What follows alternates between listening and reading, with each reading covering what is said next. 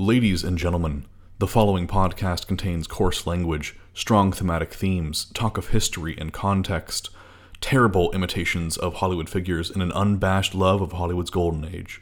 It also contains the ramblings of an unstable dork who has too much time on his hands. Listener discretion is advised. And now, on with the program.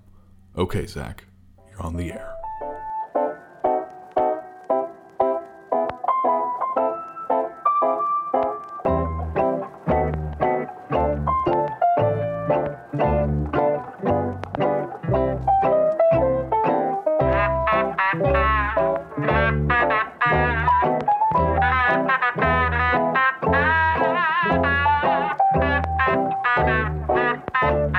Yesteryear Ballyhoo Review. Good evening, ladies and gentlemen. Thank you for tuning in to this special radio edition of Yesteryear Ballyhoo Review, coming to you from the YBR studios in Colorado. Today, the program takes you back to the world where only sound reigns supreme, where the imagination fills in the gaps for a picture in your head that is too exhilarating, extravagant, and expensive for any silver screen. The world of radio. And tonight, the Ballyhoo will take you to the seedy realm of the criminal underworld, whose only obstacle is that man of mystery, and the only thing that he can never hide, his shadow. That's right, ladies and gentlemen. Tonight, the Ballyhoo will find out what evil truly lurks in the hearts of men as we tune in for a thrilling adventure of the shadow. So throw on your blue coal into the furnace and settle by the radio for a thrilling adventure with a discussion afterward to delight the earbuds.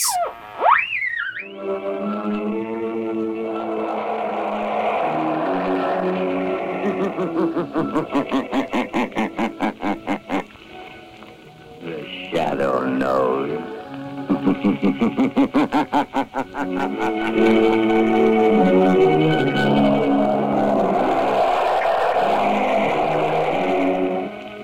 Again, Blue Coal Dealers present radio's strangest adventurer, The Shadow. Mystery man who strikes terror into the very hearts of shopsters, lawbreakers, and criminals. Today, Blue Coal brings you The Shadow's latest adventure, The Silent Avenger.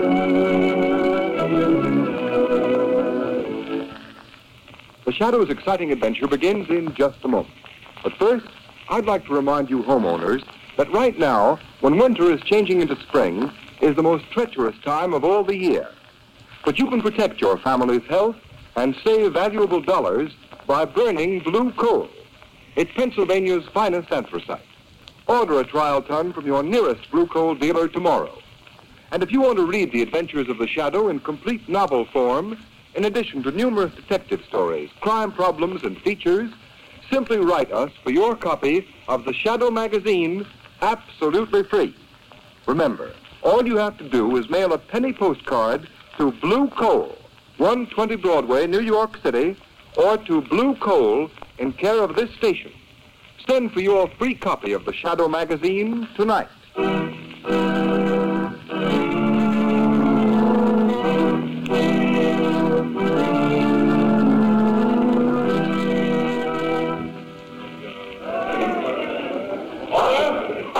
in the court. Joseph Brecker, you have been duly tried by a jury and found guilty of murder in the first degree. You now appear in this court that sentence may be passed upon you. But before I pronounce sentence, have you anything to say? Yeah, I have. Before you pass sentence on me, I'm going to pass sentence on you. You, Judge Wilson, on Sloan, the prosecuting attorney. On those 12 good and true saps on the jury. And on one more, maybe. The guy that really trapped me in the first place. The only guy smart enough to get me. The Shadow. Order in the court. That will do, Joseph Brecker. You have nothing to say in your own behalf. This is in my own behalf, and you'd better listen, all of you. I know I'm on my way to the death house, to the chair. But I'm warning you. For every day I sit in a death house, one of you will be killed. Starting with the foreman of the jury. He'll die the day I burn. Order in the court. Joseph Brecker, by the power vested in me by the people of this state, I hereby order you to be taken to the state penitentiary, there to be delivered over to the warden, by whom on a certain day determined by this court, he shall in the manner prescribed by law put you to death. And may God have mercy on your soul.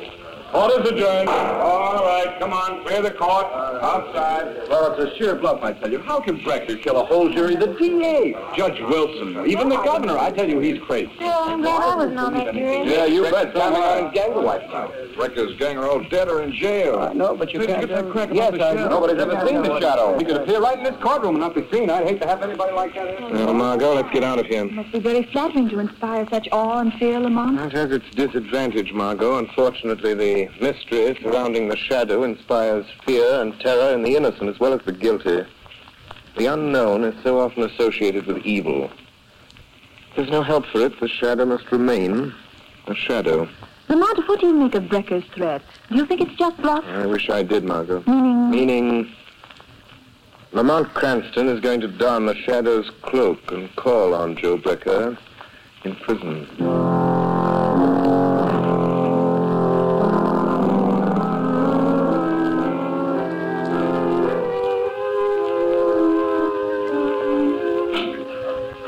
Your brother to see you, Brecker. Okay. Hello, Danny. Well, Joe. You got 5 minutes. Better make the most of it. Deputies are here from the state time to take you bye-bye to the big house. I'll be back. All right. Come on in, Danny. Sit on a bunk. I want to talk to you. There ain't much time. Hey, it's like a cage where they keep animals, huh, Joe? Lay off that, Danny. Okay, don't get sore. Sit down here and listen to what I got to say. Are they gonna kill you, Joe? Yeah, but they're gonna pay for it, every last one of them. You know who they are, don't you? I've told you over and over again. Yeah, Joe, you told me. And you know what you're to do. You remember everything I told you. Don't you, Danny? Yeah, Joe, I remember. I won't forget. When the newspapers say they put you in a death house, I killed one of them. That's right, Danny. And don't forget, these people I told you about, the judge, the jury, that prosecuting attorney are the same ones that drafted you into the army, sent you over to France, let you get shell-shocked so it's hard for you to remember things. Sure. I won't forget. Hey, will it hurt much when they kill you, Joe? Stop that, will you? Okay, I just want to know. You just keep your mind on the jury and Judge Wilson. Maybe even the governor. You'll get them all, eh, Danny? Yeah, Joe. They won't know what hit them. That's the stuff, Danny. And now, just one more thing. There's a guy that may get after you. He's smarter than the cops. He's the one that really got me. You gotta keep away from him. Don't give him a chance to find you. How can I do that? You gotta keep away from home. Don't go near the flat of the old lady. But Ma will worry if I don't come home. No, she won't, Danny. She'll know you got things to do. All right, Joe. What about the fella I can't see? Is he dead? Like all my buddies in the war? The ones that talk to me in the dark? No, Danny. This guy's different. He ain't dead, he's alive. You can hear his voice, only you can't see him. But if you ever hear his voice, you'll know he's near you. Somewhere in the shadows. Yeah? If he talks to me, I'll fix him, Joe. Sure, but not the way you're going to get the others, Danny. Because you can't see him, see? Now, look. You know those old hand grenades you have at home? Yeah. Well, I want you to carry a couple with you. If this guy ever finds you, if he tries to stop you paying him off for killing me, you just pull the pin of a hand grenade and throw it where you think his voice is coming from. That'll get him. All right, Joe. But how will I know when it's him? You'll know all right, Danny. He has a queer kind of laugh. And he calls himself the Shadow. All right, Brecker. Time's up. Come on, you. Okay. So long, Danny. Don't you forget anything. So long, Joe. I wouldn't forget. I wouldn't forget nothing you told him. Come on, you out there. Take it up. The poor dope. He'll do it all right. He'll fix him. Every last one of them if I burn. Who's that? I heard somebody, but there's nobody there. Hey, God! Are you surprised to find me here, Joe Brecker? Shadow. So you weren't expecting me. And yet prisons are filled with shadows. Shadows in the minds of men walking in the shadow of death itself. What do you want? You put me here, sent me to the chair. Why can't you let me alone? Because your career of murder is not over. Because I know you mean to carry out the threat. You made in court. Yeah. Yeah, and you can't stop me, Shadow. I can. Because you're going to tell me how the jury, the prosecuting attorney, and Judge Wilson are going to be killed. You're crazy. I'm not telling you anything, Shadow. I'm not afraid of you anymore. I got nothing to lose. You are telling me, Brecker. Yeah? You see, I can read your mind. One thought is racing through your mind now. It's mirrored in your eyes, etched on your brain. You're lying, trying to trick me into telling you. All right, I'll tell you what you're thinking about. You're thinking of a man. He acts strangely. He's shell-shocked. Oh. Am I right? No, stop it. This man is very close to you. I've got it. He's your brother. His name is... Let's see. Danny. Danny, isn't it? No, go away. Leave me alone. Thinking that even now your brother, Danny, is hurrying home to get a high-powered rifle out of a trunk. That's true. A rifle equipped with telescopic sights and a silencer. You're thinking of Danny's medals for marksmanship. His decorations for valor as a sniper. A sniper so cunning he could hide in an open battlefield. A lie. Pick his enemies off at long range and not be seen. That's all I need to know, Brecker. All I need to know. No, you're crazy. You're just guessing. All right, suppose he is. You won't find him. You won't stop him, Shadow. Brecker. What's beating you? No. Hey, shut up, Brecker. What's the matter with you? Who do you think you're talking to? It's a Shadow. He's here in the prison. Yeah, well, don't let that worry you, Brecker. There's plenty of shadows where you're going. Come on. Deputies are waiting, and you're heading for the last mile.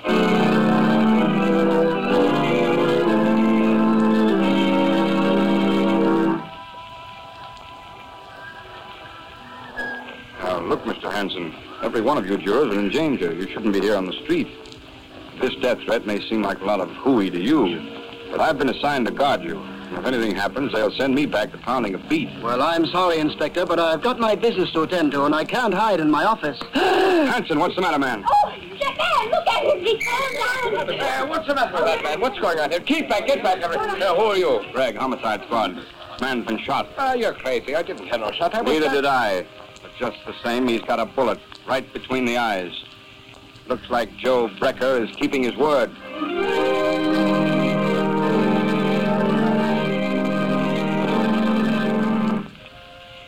Lamont, can't you do something? Can't you find Danny Brecker? No, Margot. He got away. He hasn't been near his mother's home since his brother Joe went to the death house.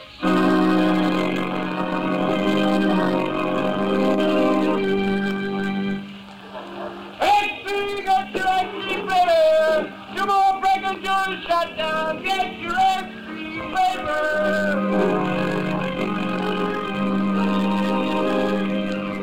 I've got to find Danny Brecker. He's somewhere. Hiding somewhere. Waiting to strike again. I've got to find him.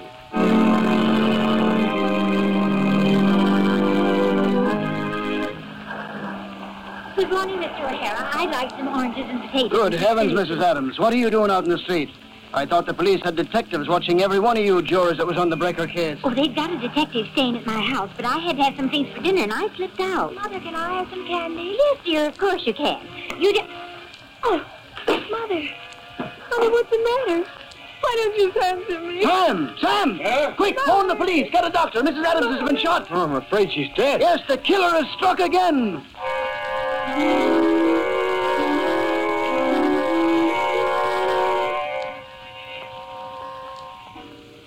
Judge Wilson. Yes, Harvey?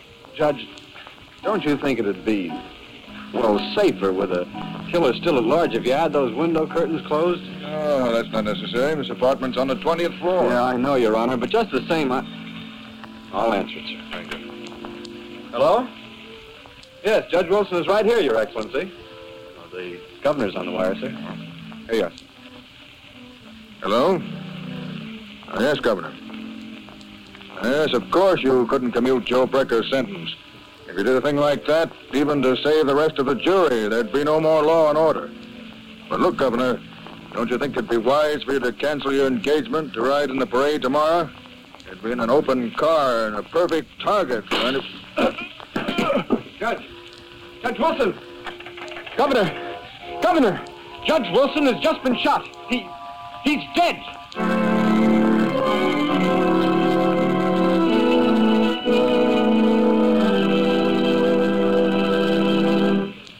The Shadow will continue with his adventure in just a moment. In the meantime, here is a message of particular importance to families throughout this area who supply their own heat. We are now in a period of the year when all fuels are put to their severest test. However, homeowners who use blue coal have nothing to worry about, because blue coal, which is especially prepared for home use, is better qualified to meet sudden changes of weather than other fuels. During mild weather, blue coal banks for long periods with little attention. Then blue coal immediately responds with minimum draft, sending a uniform supply of heat throughout the living quarters of the home. Because blue coal burns down to a fine powdery ash, it is not only an economical fuel, but a particularly clean fuel as well.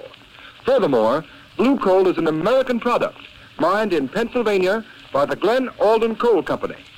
Unlike a good many other fuels sold in this area, blue coal is prepared exclusively for home use. So that you can be sure of getting more uniform, more economical heat, blue coal is at color, so that you can identify it at a glance. There has been a big swing this winter to blue coal throughout this territory. Sales of blue coal this winter in the Middle Atlantic and New England states show an increase of 10.4% over sales for the same period a year ago. So take a tip from these blue coal families. For better, more economical heat, switch to blue coal tomorrow. Ask for it by name. Order a trial ton from your nearest blue coal dealer, whose name will be found in the Where to Buy It section of your classified telephone directory under the name Blue Coal.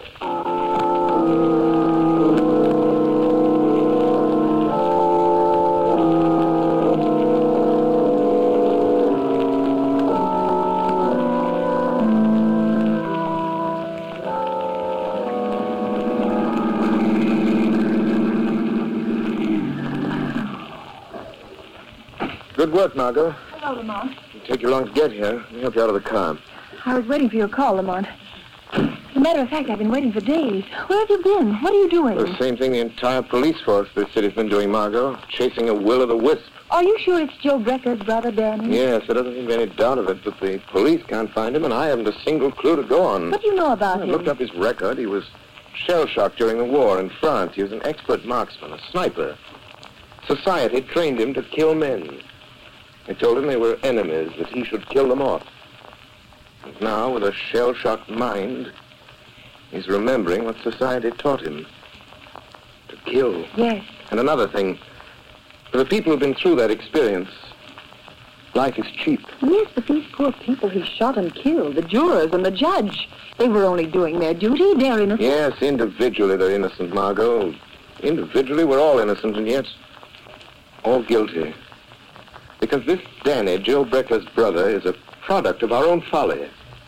Teaching men to kill in time of war, and yet expecting them to respect life in time of peace. Lamont, why did you want me to meet you here? Oh, I want you to do something for me, Margot. I want you to go into that brownstone house right over there. Joe Brecker's mother lives in the basement. Yes.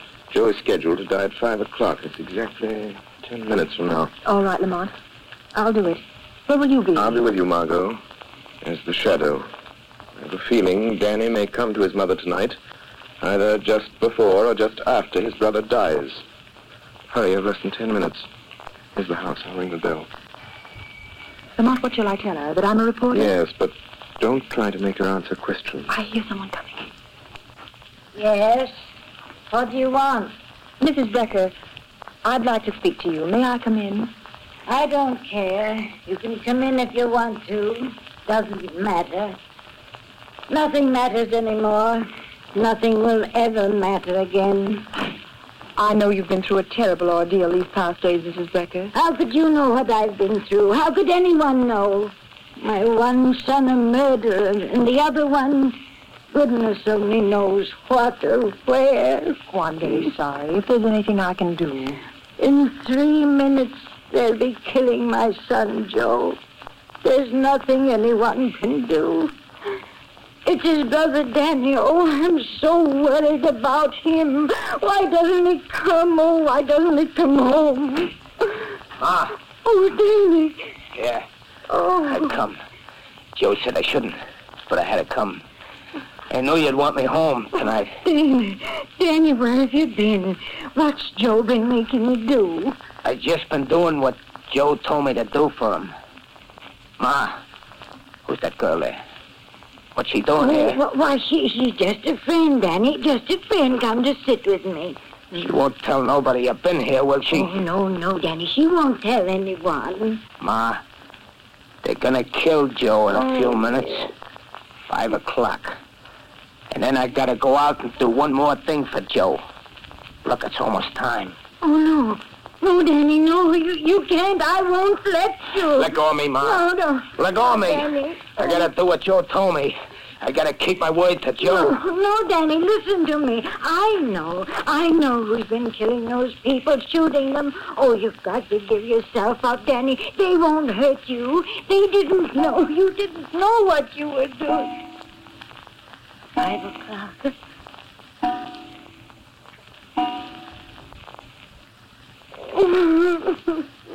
It's time. It's time. 5 o'clock. Joe's dead. Now I gotta go back to the tower and do the last thing Joe wanted me to do for him. Danny, don't. You've done enough harm. You keep out of this. Joe told me to do this. I can still hear a voice telling me to do it. Now you'll hear a voice telling you not to, Danny. Voice? I know. You're the Shadow. Yes, Danny. And for your own sake, your mother's sake, Danny, Joe told me what to do with you. He knew you'd find me. That's why I got this hand grenade. Danny, don't. I got my hand on a firing pin. I'm gonna pull it out. Stop, Danny, I'm warning you. The voice came from there, in the corner. Joe told me to throw the grenade. Come on, Shadow. What happened? It's all right. I managed to pick up the grenade and throw it through the window into the court before it exploded. Oh, thank heaven. I don't mind saying that's the closest call the Shadow ever had.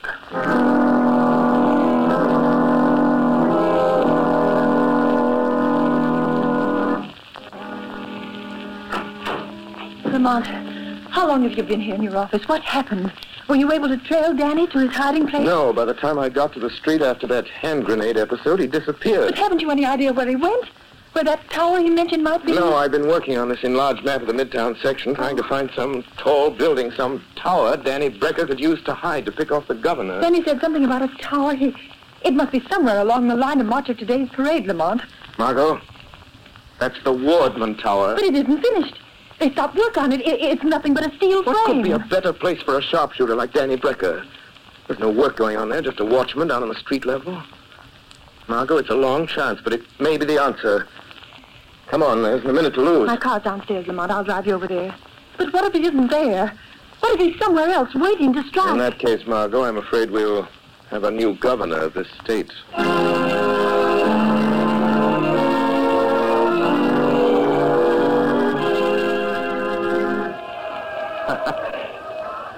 Just a couple of minutes now, Joe.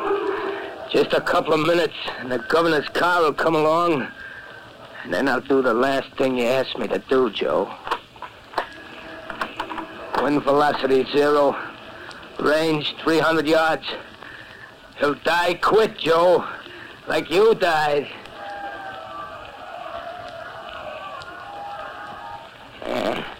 The governor's coming now, Joe. That's his automobile with all the flags on it. That's him, sitting in the back with all those fellas around him. But I can pick them out. I won't miss, Joe.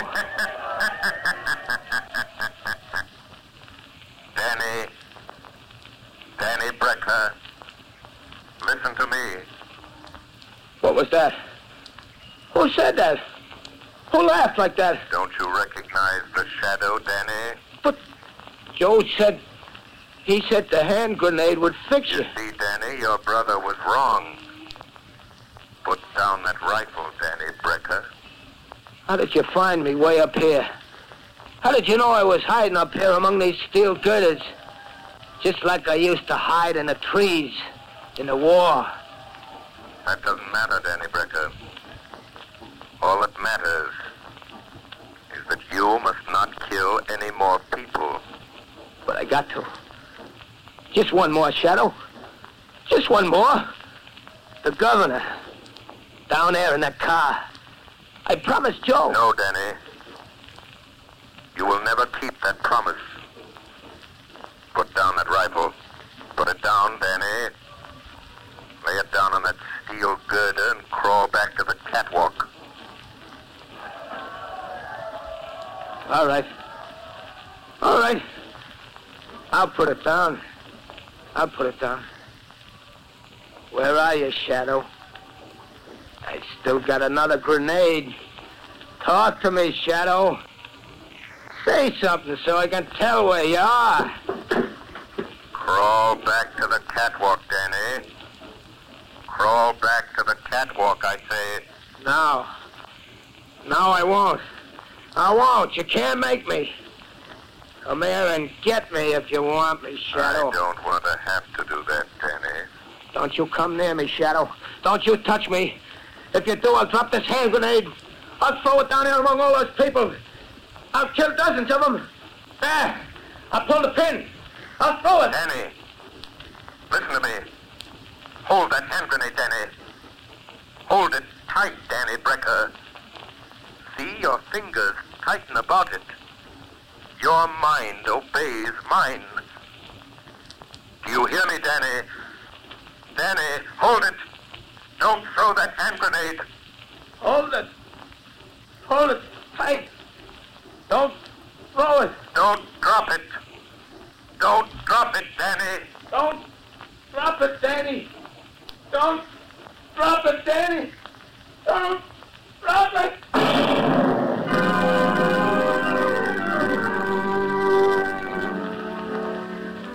Yes, Commissioner Weston. A high-powered rifle fell into the street. Fell right in front of the governor's car. I'm glad no one was hurt. This is the 30th floor. This is where the bomb went off. Blew the guy to pieces. Good heavens, he must have had a time bomb that went off too quick. Any idea who it was? Yep.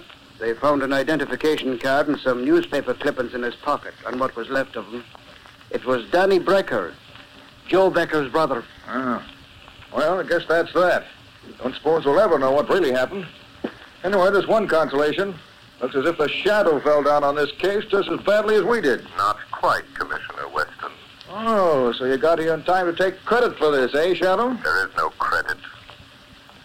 No glory in the death of Danny Brecker, Commissioner Weston. He was a victim.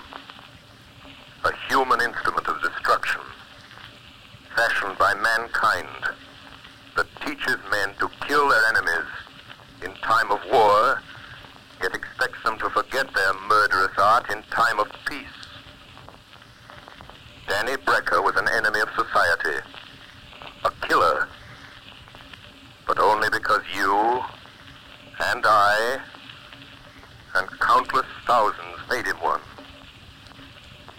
No, Commissioner, there is no glory in this for you, or the Shadow, or for any man.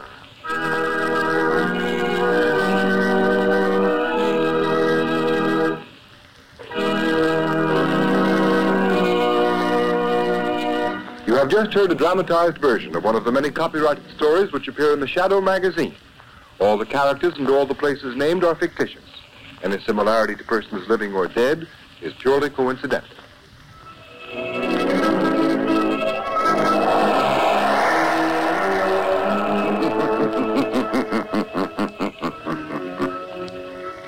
As you sow evil, so shall you reap evil. Crime does not pay. The Shadow knows.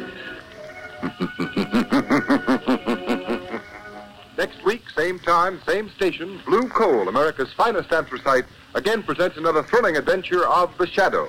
Be sure to listen and be sure to burn Blue Coal, the solid fuel for solid comfort. This is the Mutual Broadcasting. Wow, what an ending. Who knew that a superhero property could have that much to say about the realities of PTSD while intertwining mysterious methods that allow a man to invade another's thoughts?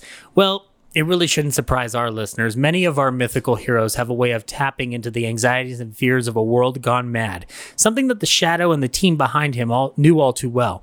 But just how much of the Shadow finds itself milling around our very conscious to this day? To answer that, we need a man whose enthusiasm for pop culture is only matched by his bright spirit. He is a photographer, podcaster, and all-around geek who will help us get to the very heart of the matter without any need for psychic connection with superpowers or mystical magic forces. He's just a dude, but he's a stellar dude. Ladies and gentlemen, please welcome back Brent Ballard. Wow. Hey. What an intro. Hey, I'm really glad you got rid of Anthony. Yeah. Now, hold on. We're Poptimists at heart. Yeah, that's right. So, Optimistic, baby. Anthony, we do want you here, but also, buddy, we love you. But Brent, we've had you on the show before twice. Yes. But and Anthony and I knew each other prior. But let's get to know you a little bit before we start talking about Lamont Cranston and Margot Lane's thrilling adventures. Oh, great. So we've known you a little bit through the Poptimistic podcast, but tell us a little bit about you growing up. What were your film going habits like, or like your listening habits? Like, did you listen to old time radio, watch Golden Age films, or was this kind of like a new thing coming into your world in recent years? So I wasn't really familiar with old film at all, and old radio even less so. I mean, gosh, I think the only thing that I was really familiar with growing up was War of the Worlds. Really? Yeah. That's funny, actually, because you were sending me pictures of like albums and whatnot, and you sent me a picture of the War of the Worlds album. So when you heard it, did it freak you out at all? Like, did it give you any shivers, or were you more just curious about it? I remember being freaked out a little bit. I remember it having to be explained a little bit to me on what was going on.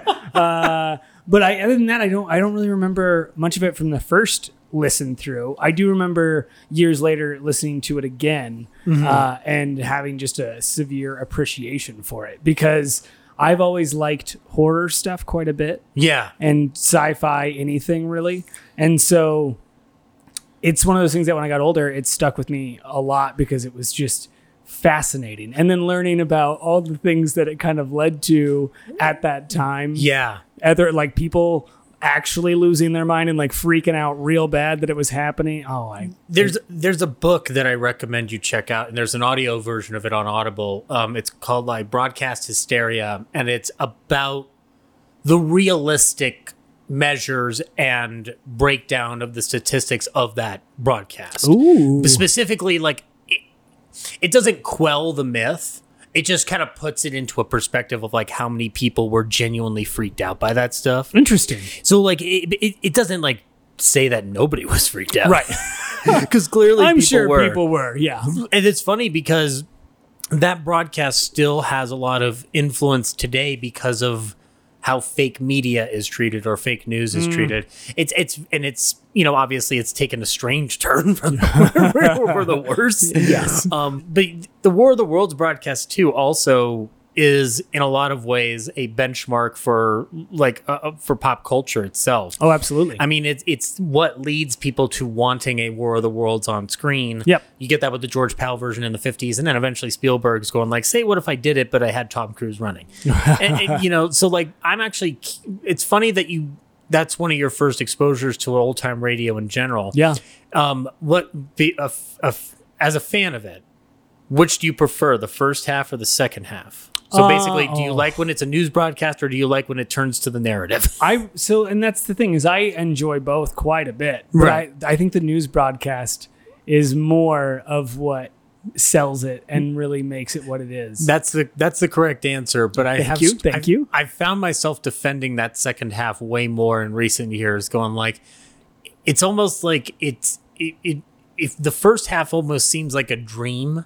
Yeah. Even though we know it's unfolding in a realistic aesthetic, and then you have some of this distance because of the way the studio break happens, and then you go into him actually going into a dramatic narrative, and it almost just feels like we're being shifted into the new reality. Yeah. That like no longer can we communicate by radio, now we have to communicate by dramatic storytelling. So it's almost like by necessity. Yeah. But at the same time, you as a listener understand that something happened for them to switch as dramatically as they did without any thorough transition. No explanations, just and it's that dead silence too, just before we get to that, like that absolute dead silence where it cuts off and he's holding. Yeah. That silence is absolutely deafening. It's so great. I listen to it every October 30th of the date of the broadcast. Oh. I listen to it like as late at night as I can, and I've been doing it a lot by putting it on the YouTube app on my television, and then I just listen with deep earbuds and I just close my eyes.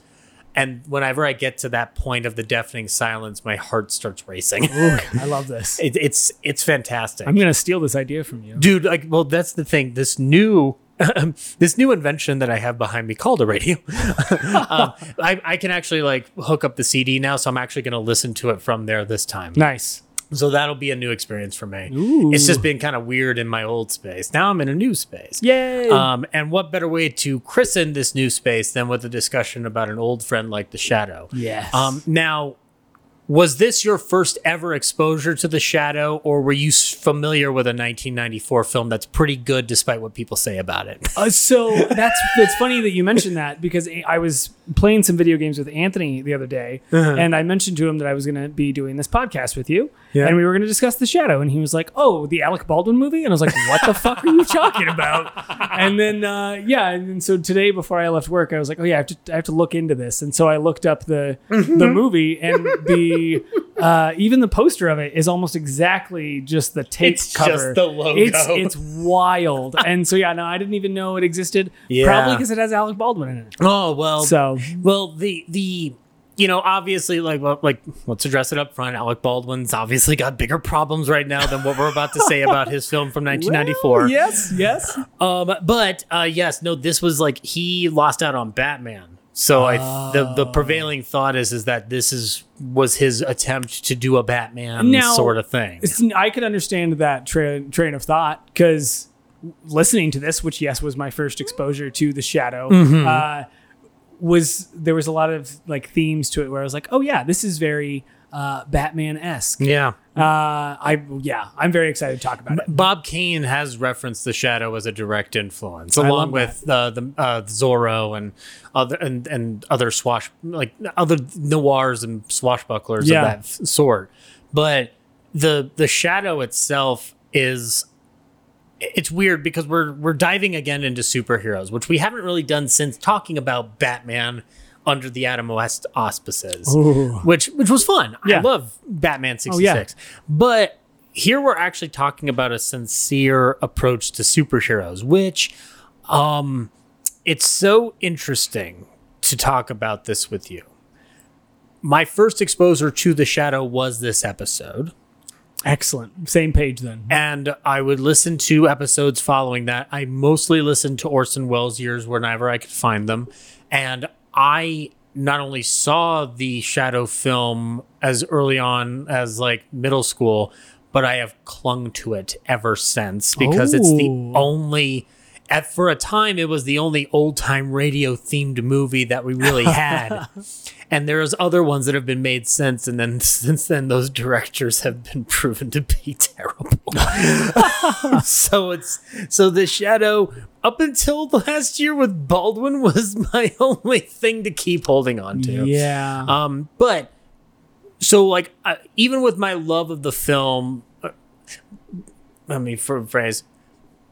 Even even with my love of the film and the show, it's funny to later learn as an adult how messy this origin story is for the creation of this character, considering especially that you and I both grew up in this environment where superhero movies were catapulting into what would eventually become MCU territory and DCEU territory and anything else you want to name.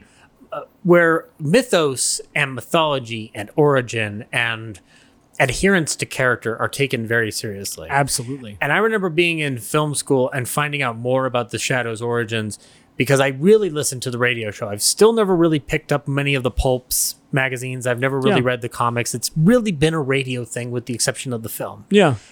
And I know that there are Golden Age Hollywood films of the Shadow that were made back in the 30s and 40s, which I will be bringing into this show at some point. I need to be on that show. Yeah, I'm going to not only bring you on, but we're going to talk about like how in the hell they adapted to film. Yes. Because the thing is, the Shadow is such an audible medium, but even with all of that in mind, to find out how scattered this origin story is, it would piss everybody on the internet off to learn that more often than not, a character like the Shadow or the Phantom doesn't really come out of any Siegel and Schuster desire to tell a story to make up for the fact that they were bullied. Yeah. Sometimes it's made for cold, hard cash. Specifically for a coal company. Yeah, for a coal, blue coal. Blue coal. Before there was blue coal, there was simply Street and Smith. Now, the Shadow, let's go back to the history of the Shadow. And for reference, there is a Shadow radio documentary from 1985 that's about 2 hours long that you can get a lot of the basic story in here. And additionally, there is Martin Graham's wonderful and very long book, The Shadow, The History and Mystery of the Radio Program 1930 to 1954, out there from Bear Manor Media. You can get it on Kindle for $30 and you can settle down for 854 pages of detail. Well, I love Martin Graham's because it makes anytime you think you know something, Martin Graham's will throw 50 pages at you to tell you that you know nothing. You're wrong. You know nothing at all. Yeah, wrong. Like, that's what I keep reading. I know there are words. There are comprehensible words, but you ever read a book and it just says to you, you suck, Yep. you suck, Oh, yeah. you suck. Absolutely. Every book in high school Put down said the that. book, get back to your TV. It's become sentient. So what if I were to tell you that this didn't begin as a crime-fighting crusader? This began as an anthology story. Well, so it's funny. You sent me the link for the YouTube not YouTube documentary. It's on YouTube. Yeah, it's an audio documentary from 1985, which is also fascinating to me because my Neanderthal brain doesn't think about like, oh yeah, they did documentaries on the radio at some point. Yeah, I don't hear a lot of them, but when I stumble across these, I'm like, oh fuck yeah, it's time to listen for a couple of hours. It's pretty fascinating. I think I made it a little bit over halfway through on it. And it doesn't that's the thing about it. And we could post a link to this, or I may even maybe I'll just play this thing at the end of the episode. But this thing is like, it's not uninteresting. No, it's really interesting. Yeah. And that's coming from, once again, the perspective of someone who had not really had much interest in like old radio stuff. Yeah. Other than War of the Worlds. And then hearing this episode and then going directly into listening to that audio documentary was like probably one of the most fascinating things I've ever experienced. Well, not ever experienced, but lately experienced. Can I make the assumption that it's because you're brought into something that you weren't fully, not fully aware of? Like, it's just like you never really had a reason to look into this. Absolutely. Well, and it's also always astonishing to me to find out things that were wildly popular that I've just never heard of. Yeah. And then so it's like, okay, so this was big enough that there's books written about it. There's an audio documentary. That's There's wild an to Alec me. Baldwin There's movie. an Alec Baldwin movie with Jonathan Winters as the commissioner. Oh, John Lone as the villain. Wait, what? Yeah. Okay, Oh, yeah, maybe I'm gonna watch this movie. It's really actually kind of funny because one of the Shadow's powers obviously is he can do a little bit of a kind of like mind trick thing, which we hear at the end of this episode that we're about to talk about. In the movie, it's Alec Baldwin finding out that his uncle is the commissioner, and he's going like, I'm going to investigate this Shadow, and he has to go into the dark clouds of his mind and goes like, you're not going to investigate the Shadow. And you hear Jonathan Winters going like, no, I'm not going to investigate the Shadow. And it's just kind of weird watching Jonathan Winters take this super seriously. Yeah. But I know he's a good actor, but it was like one of those things going like, man, I just didn't expect you to end up here in 1994. Right. The only other thing that's more baffling is you appearing in Frosty Returns. Oh, stellar. Yeah, he's drinking hot cocoa. That's what I remember the most. But so I told you, obviously, so you listening to the audio documentary, you got a glimpse of what we're about to talk about, which is this radio conception of the Shadow kind of comes out of a desire to sell issues of Street and Smith's detective story magazine. Yeah. Now, the creator of the Shadow is its own fucking whirlwind of nonsense.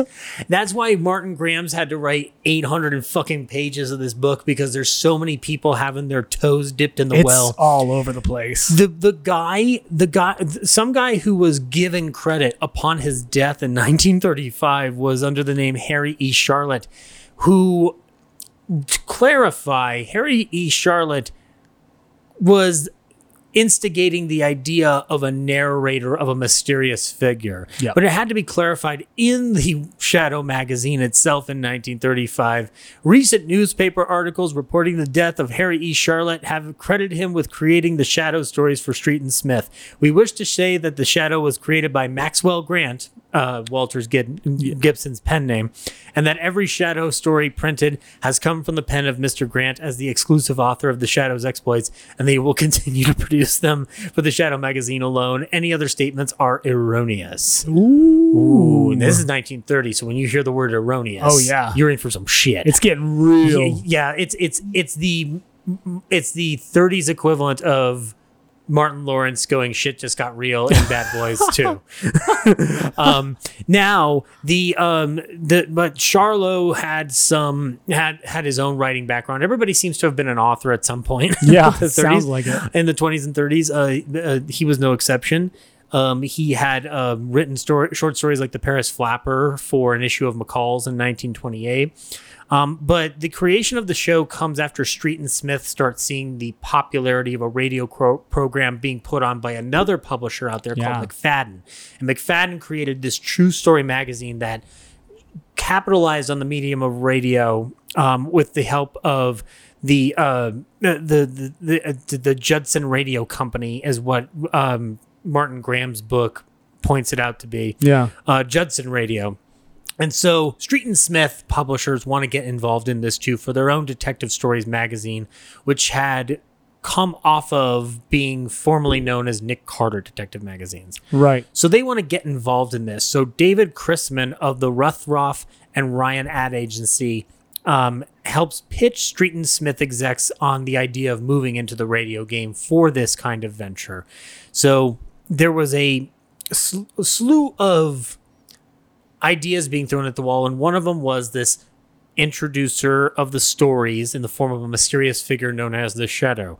But the origin story of a Shadow character itself seems to have its own kind of mystery surrounding it too, because there seems to be claims, and Martin Graham's book kind of broke them down very nicely, but there's claims to there being prior Street and Smith stories and other pulps that would have a Shadow character.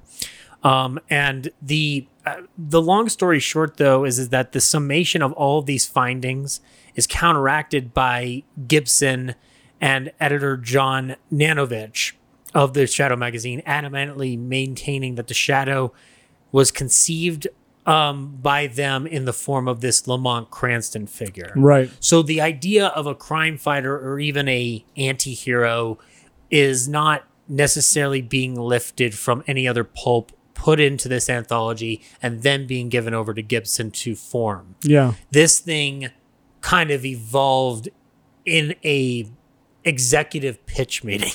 Yeah. Which is bizarre, because the focus of these original shows was the Shadow would introduce a story that is found in Detective Story magazine. Yeah. And then you could pick up that magazine and read the story over again, wait for next week's story.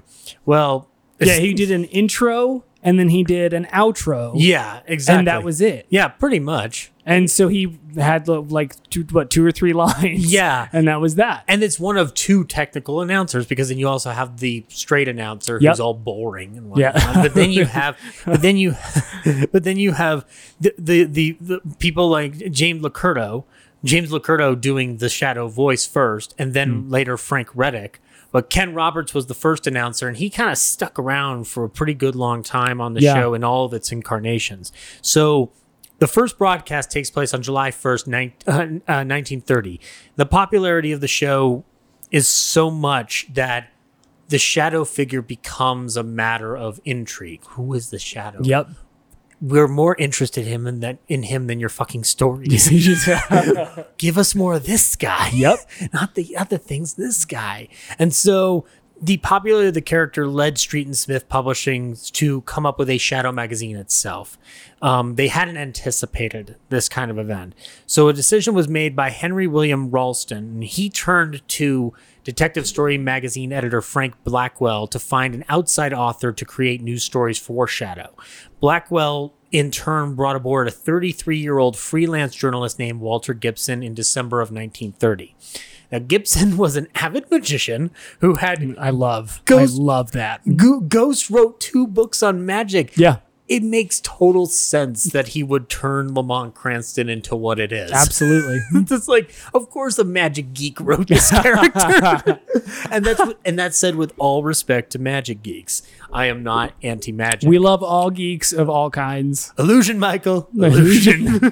for all my Arrested Development fans out there. So happy. Yeah. Now, Gibson's reputation for quick turnaround had reportedly led to the belief in his ability to crank out a fully formed Shadow magazine within a 60-day period. Oh, gosh.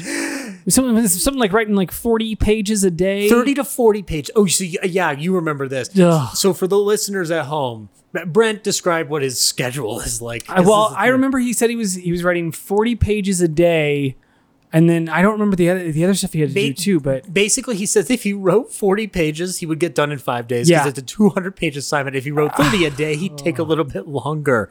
Now, Gibson, the first issue of the Shadow magazine ended up selling out. Yes. 50,000 copies. The second issue had its press run doubled, and it proved to still not be enough. Still sold out. So they went from a monthly to a bi-monthly, yep. And then it had to keep cranking this stuff out as fast as they could. This is nuts. Gibson was initially brought on with the promise of 3 more stories being purchased if the first one was published. Yeah. He would end up writing 282 of 325 issues of this fucking magazine. It's insane. That is a lot of... I don't know if... This is the thing. Let's talk about this within a comic book context. Yeah. Okay, so Stan Lee comes up with the story of Spider-Man with Steve Ditko. How many issues... I'm not the world's biggest comic book expert. How many issues of Spider-Man do you think? How many issues of Spider-Man do you realistically think only Stan Lee and Steve Ditko are getting their hands on in the story realm? It ends up coming from a team of people. Yeah, no, there's no way. The majority did not come from just the 2 of them. Yeah, no, it's the basic pitch, and then you have the Marvel staff working on it. Yeah. And if I'm wrong, please write to me on Twitter, and I will respond by saying, I told you I know nothing about comic books themselves. Yes. Apart from basic history. Also, I know for a fact that Steve Ditko was robbed of credit by Stan Lee. Anyway, whoa! Jack Kirby was also screwed over too. Now, but putting it into context, comic books, past, present, and future, aren't always written by the same people. But these pulp magazines tended to be written by a key author for a particular run at times. But this seems fucking like this is creative control at its finest because they knew to put him right there. And you hear about other pulp novelists or sci-fi writers of the era, whether it's Isaac Asimov, William Campbell Jr. that we talked about, Billy Campbell Jr., L. Ron Hubbard. Yeah. My favorite. But you hear about all these pulp writers of the era typing this out because they're paid by the word or paid by the page. And Gibson was able to make a solid living out of this. Oh, yeah. And he got a lot of his stories from inspiration of his travels around him. Like, he literally would just lift things from his travels and stick them in there. And he would also make the series timely up until a certain point when he proclaims, like, later in the 40s. War he had to stop making things as topical because the war was making it a little too real and difficult. Yeah, and too depressing. And so they literally started going into more supernatural or whodunit stuff. Yeah. Which is cool because the mythos of the Shadow allows for mystic stuff going on and magical stuff and supernatural stuff. So I love that because it's present in these early stories. Yeah. But they start leaning on that a little bit more, it seems, in the 40s, just for the comfort of the war front. To escape the war a little bit. Well, yeah, you got to escape it that way or with a Looney Tune. It's one of the two. Now, eventually, the Shadow is also used to serve as the narrator for other Street and Smith shows because other magazines at the Street and Smith Company are feeling left out. Yep. And so at one point, the Shadow was narrating Love Story magazine. Romance. Who knows what heartbreak lurks in the hearts of men? Which is funny because this dope does. If you hear the voice, it's I don't know. Because the beginning and the end, you're hearing the pre-record. I believe it's the Frank Reddick that you still hear at the beginning and end of every Shadow episode. I'm trying to imagine Frank Reddick narrating, like in today we have a fiendish, frivolous romance. I can't even. It's called One Night Stand. I would hope they would throw the laugh in somewhere too, though. Just for good measure. It's so like at that point, if I found a recording of it, I'd be putting a laugh track to it because I wouldn't be able to take it seriously. It's kind of like when I listen to a soap opera from radio. I'm just like, yes, this is admirable, but I really want to put a laugh track. Yep, 100%. Like, not out of disrespect, just for my own personal enjoyment. If anybody else really likes just plain Bill, I get it, I guess. Now, at various points, this character is also used in his own series, which only lasts 5 broadcasts, and the Blue Coal Radio Review, which was a variety program that had a mystery element in the back half of the program. So think early Jack Benny programs, and then they just stuck the Shadow in there for some reason. Just get him in there somehow, some way. Yeah, well, and what's funny is that actually Martin Graham's book brought this up. Early incarnations of Jack's show during the Canada Dry years and the Chevrolet Tire years had Jack making fun of mystery programs with one called Who Killed Mr. X? It's a mystery that spreads over a couple episodes that at one point involves King Kong, Sherlock Holmes. What? And there's a narrator that's basically making fun of the Frank Reddick kind of character. Oh, this sounds amazing. There's not a lot of it fully available. If I find all the episodes, I'll put them in a little bonus, or I'll send them to you, and maybe we could do a follow-up where we talk about the Jack Benny program, but in a very different way. Yes, please. Because you'd be listening to early Jack Benny, and it's not fully formed. It's you're hearing the baby steps, and Harry Kahn's the writer, and I'm not a fan of Harry Kahn's writing. Fair enough. It's weird because he's instrumental for the formation of Jack Benny, but I'm also just like, this isn't that fun. I like this one. It's goofy as shit. Yeah. Now, this is the thing that I found interesting. Martin Graham's book had a discussion regarding the scripting process that would then lead to the formation of what we know as the Shadow with Lamont Cranston. Yeah. Because the Shadow magazine started creating a continuity that the radio show wasn't taking care of. And by 1935, the show had finished its run as an anthology, and there was a proposition made essentially to like, why are you not capitalizing on the Shadow magazine's popularity on this radio show? Right. So from the Walter Gibson scripts section of Martin Graham's book, in a 6-page summary composed by Walter Gibson, the writer recounted his years under contract with Street and Smith. He recalled, "When I suggested a new radio program based on Lamont Cranston, I worked on the rough scripts at my own expense, expecting to either be paid for them by the purchaser or to share or receive due funds through S&S. They made it evident through Mr. Ralston that they were interested only in making money from publishing the magazine and that any promotional outgrowths would be mine if I established them, but anything clearing through S&S, Street and Smith, would be regarded as mutual and 50-50. While Gibson does not state the exact year these radio scripts were drafted, his accounts placed in a timeline before the 6th year of his employment at Street and Smith, which is 1937, and following his recollections on his 3rd year of employment. At least 4 radio scripts are known to have existed from Walter Gibson's typewriter. One of the untitled scripts was dated 1934 via handwriting and dramatizes Cranston's battling against Calda, a master crook, and certainly fits within the time frame of Gibson's recollections. I am the Shadow, my my hand reaches out above the underworld to pluck men of evil from their lairs and hurl to them to their doom. Crooks tremble at the sight of my spectral figure. They fall before the thunder of my mighty weapon. Laugh. Let men of crime heed my warning. I bring death to those who deal in evil. I am the Shadow. Laugh. Now, in this radio script, circulating among collectors' hands, the Shadow is not invisible as he is in the later continuity series, but is taken directly from the pulps, a mysterious figure cloaked in black, lurking in the darkness. After his agents, Cliff Marsland and Harry Vincent, discover a plot to murder a society woman named Carol Croden, the Shadow, under the alias of Lamont Cranston, which is very murky in and of itself, because in the pulps he's known as Kent Allard, and he uses the convenience of Lamont Cranston as a proxy for things he wants to do as the Shadow. But in the radio show, he becomes Lamont Cranston. Eventually, these things get merged, and the ability to cloak men's minds is something that was came up with as far as the radio show is concerned, from what I understand. Interesting. If I'm wrong, please, Shadow fans, let me know and correct me. But I remember reading this in either an Anthony Tolan thing or something around there, where the radio show was what innovated the whole clouding men's minds, and a lot of that because it was something that could be audibly done on the radio. Right. Now, but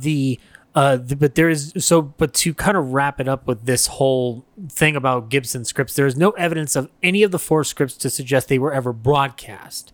But these things are seen to have appeared to be as early as 1934 in development. Interesting. Now, but again, though, after these 5 sporadic seasons, they come up with this idea to try to pitch this. And Blue Coal is sponsoring at this point. Yeah, they are, baby. And they're not exactly sure that this will work. And they saw the possibility of this. Blue Coal is resisted, and in 2 years' time, a new radio agreement is reached where Blue Coal gives them the opportunity to do this. Gibson joins forces with Edward Hale Bertstad to develop this new radio series. So they are the 2 key creative forces behind this new series that will become the Shadow that we know. Now, per Martin Graham's book, we have to talk a little bit about a certain Wells in the room. That's right. Before I invaded Earth from Mars, before I was a citizen named Kane, I was simply known as the Shadow. Now, Orson Welles at this time was innovating the American theater. Like you do on a Thursday. Yeah, totally. Didn't you do that right before you came in here? Yeah, you changed 100%. the American theater. Yeah, it's just a simple thing you do one day. Are you from Colorado? Are you from? Yeah. You're from Colorado. Well, anybody who's close to the West or Midwest, everybody goes out and innovates theater on a Thursday. Absolutely easy. Yeah, no. We're not Orson Welles. This man was a genius. He innovated the American stage with such adaptations of Shakespearean classics as Macbeth, where he did an all African-American version of Macbeth that is problematic by today's standards. Because I'm sure. Yeah, I'm sure. But it was innovative at the time, and there's a lot of progress made because of it. And he did an adaptation of Julius Caesar that would become very influential because of how it handled, amongst other things, fascism coming out of Germany. Yes. Now, he is also looking for a little bit more of a national stage because he's known in the East Coast, but I want more. I want way more. I need it all. I want so much. You have no idea, Brent. Do you have any idea what it's like to only be known in New York? It's fucking stupid. I don't even know what it's like to be known in one city. Can you imagine if I went back to my hometown of Kenosha and they suddenly were like, oh shit, Orson not only did good, but I have him on a refrigerator magnet. Look at that refrigerator magnet. Now look at it walking down the street. That's me. Now, one story per the Graham book has an executive from Rothroff and Ryan approaching him with the possibility of starring on a weekly radio program, with terms that suited the actor who was craving a national audience. Another one shows Welles to be a little bit more desperate. So, according to actor Ryan Hardy Andrews, Orson Welles wasn't approached for the role, but instead tried out for the role. And as Ooh. Andrew recalled, in a corner of Chicago in 1963, at an audition that went on for hours, I listened until I could no longer distinguish one basso profundo from another. This globular youth with a patriarchal beard that looked false, wasn't, stepped up to the microphone, spoke the test lines as if he flung them in our faces, Wow. and won the job by acclamation, if only because he frightened the audition jury half to death. I'm sure he did. A week later, he was at the agency and announcing that he could not only star in the show, but produce and direct it. And also do the writing for less than the 4 men doing these jobs were paid, and a whole lot better.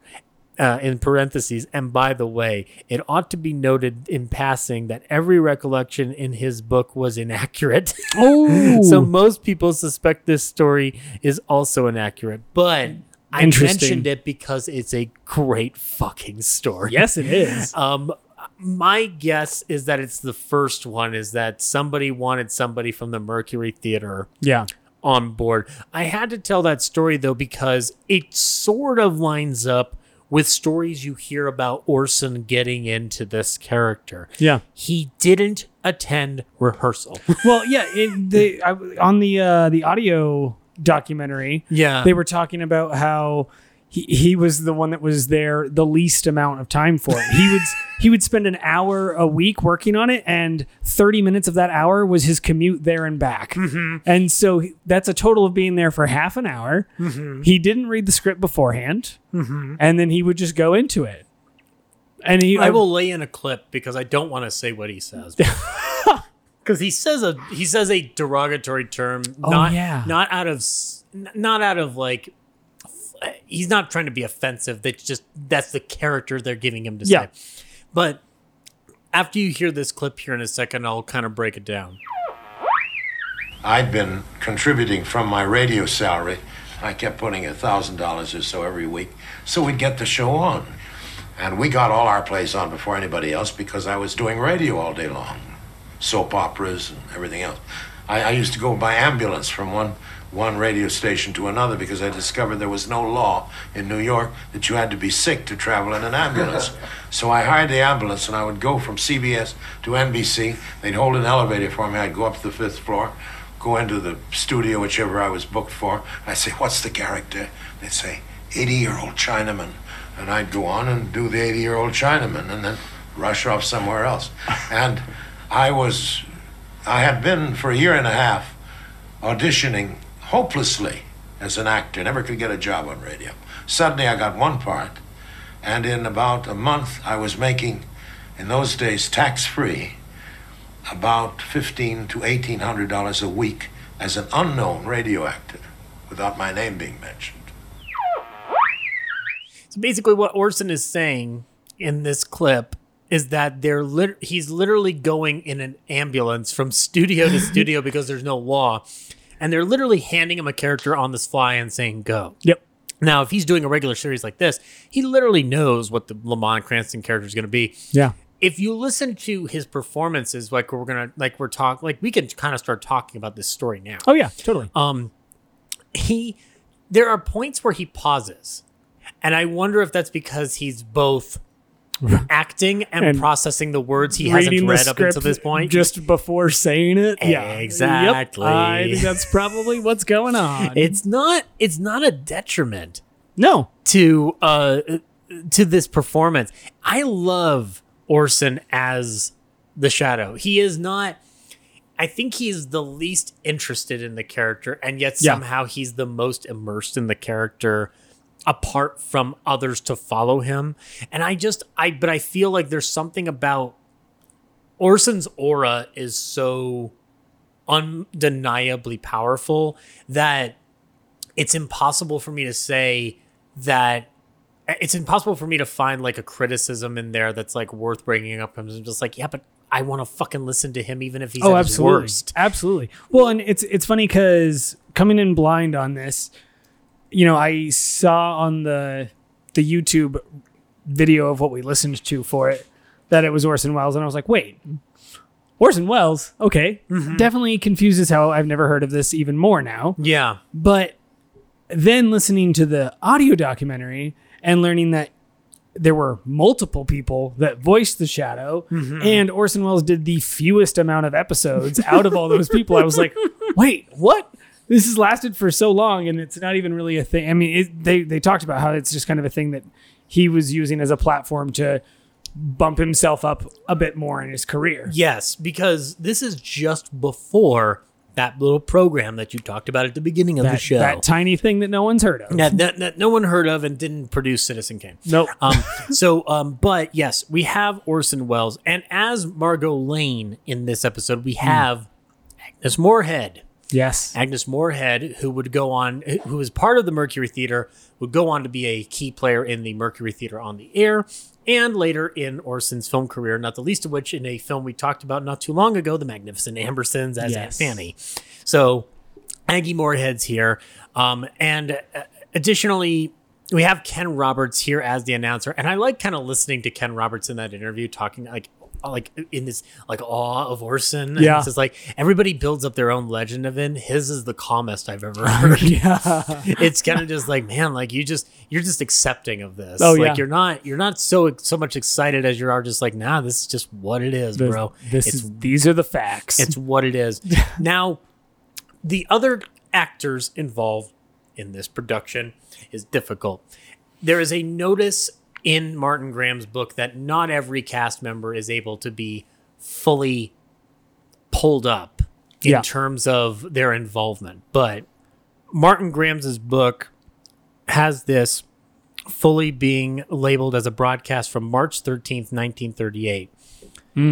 The week after this, we have the last episode in the full season run. Right. Before they move into a summer season with Goodrich Tires. And the episode after this finally credits Orson Welles with the role of the Shadow. Interesting. Yes, I'm glad you say that word because I find it interesting because the White Legion episode of the Shadow is it's weird. It actually kind of feels relevant to today. Yeah. Just like this one. Yes. Oh my gosh. For yes. different reasons. And the title is not necessarily what you're thinking. But when you listen concerning. But when you listen to it, you might be like, well, I'm not saying that those guys wouldn't do that. Yeah. You know.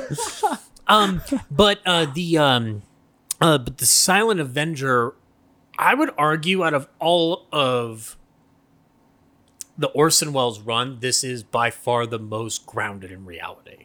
Interesting. Okay. This is such a tricky subject. Yeah. Post-traumatic stress disorder. Oh gosh, I'm so happy that was what it dealt with. I don't know. When I listened to it, I was expecting not that at all. I was like, this isn't gonna touch on PTSD. Here's a question: what were you expecting when you heard the title Silent Avenger? Like that is a good question because these titles are very like gripping because they're pulpy. Yeah. You know? Well. Also and thinking fiction-y. Silent Avenger, and I'm like, wait, this is a fucking radio show? I don't know what's going to happen here. Right. I didn't know what to expect either which way. I expected to be confused the entire time, which luckily I was not. So it got you by the hand pretty well. Yeah, no. Well, and yeah, I mean, I guess I didn't understand some of his powers per se. But he has the ability to cloud men's minds. Yeah, and I didn't strike terror into the hearts of the criminal world. Brent, didn't you grow up reading The Shadow every day? No. Oh, that's right. No, you watched Power Rangers. I wasn't allowed to watch that, but I did other stuff. We're allowed to watch Power Rangers? No. Oh, I could eat their oatmeal, but I couldn't watch them. Were you allowed to eat any blue coal? No, but America's I have finest anthracite. The biggest desire to buy blue coal now. You have like this. We talk about blue coal. I was doing some art the first time I listened to this episode because full disclosure, we talked about doing this like months and months and months ago. Yeah, and so I listened to the episode. and I was doing some art stuff, and all I was drawing was like blue coal, for just like stupid ads for blue coal. It was great. It was like, but like this is like, it was known as America's favorite anthracite, which is hard coal, and it's a hard, compact variety of coal that has a submetallic luster. Does your water get cold too fast? Blue coal. Do you have trouble moving your fingers because of the stiffness due to the freezing winter? Blue coal. Blue coal. Do you have the natural desire to not die of death in the cold? Blue coal. Blue coal.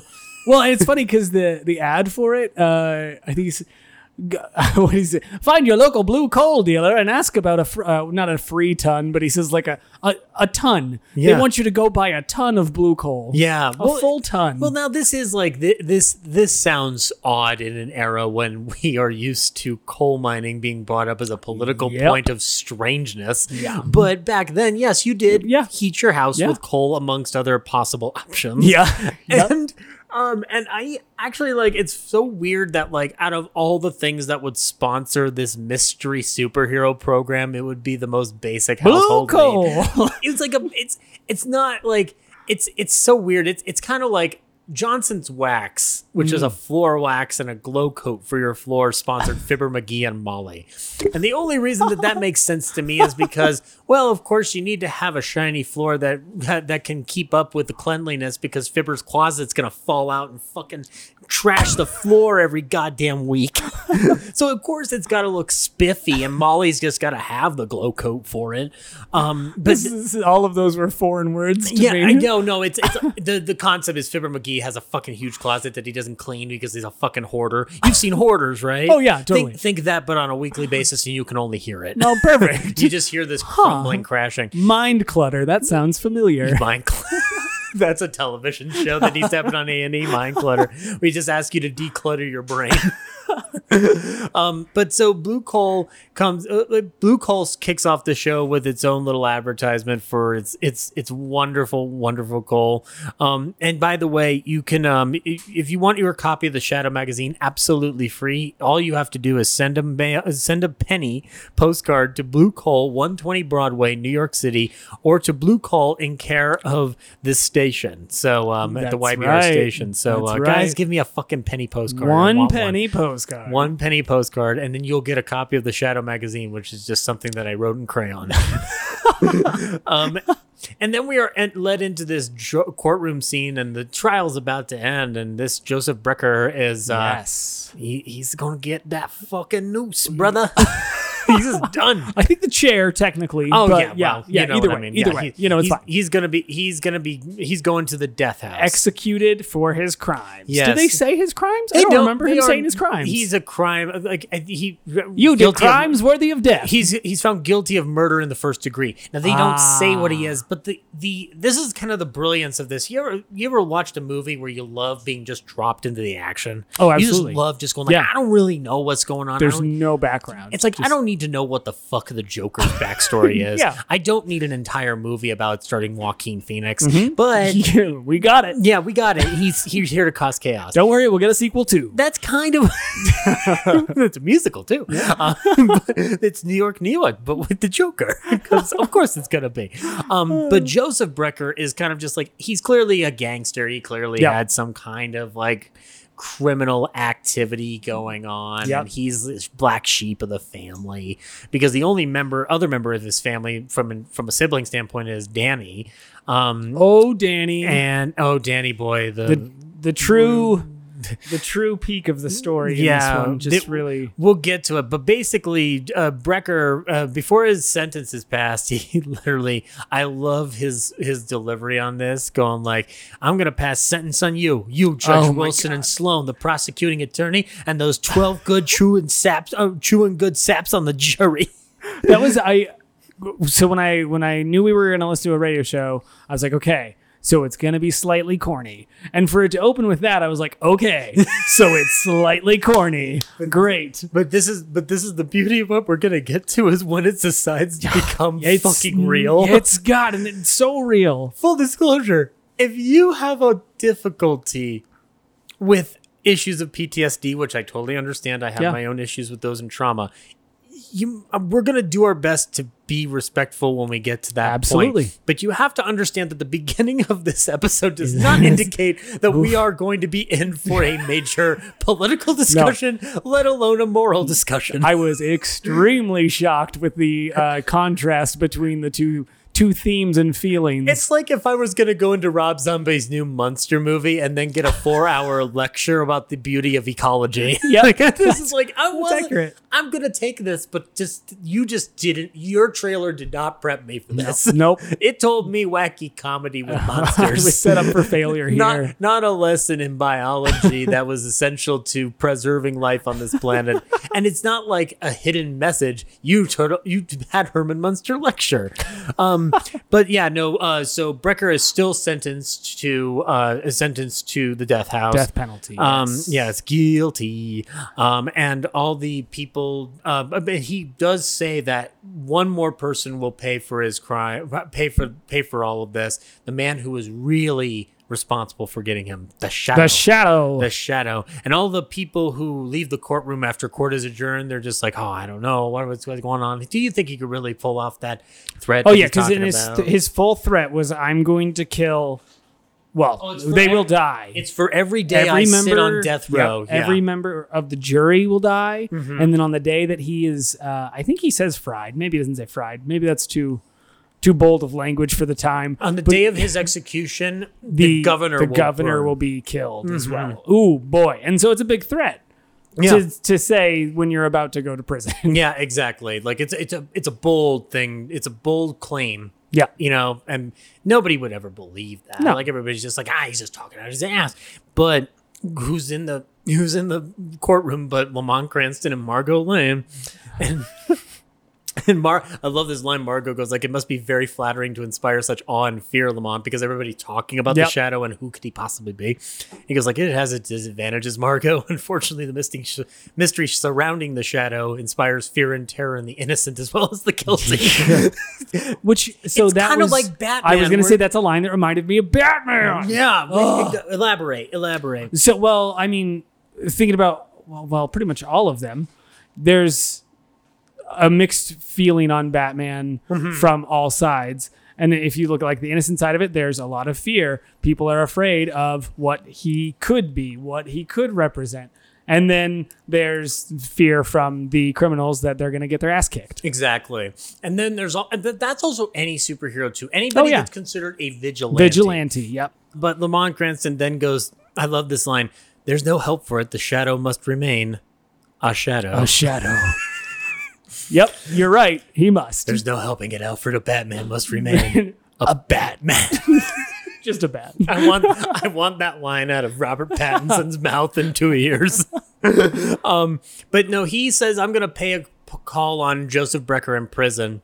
Yeah. And for those who are wondering, well, how is he going to possibly get into death row? Well, he can sneak in through the power of invisibility. He's a sneaky boy. Yeah, and this is radio, and who are you to tell me that he's not you doing can't it? see him already, asshole. Exactly.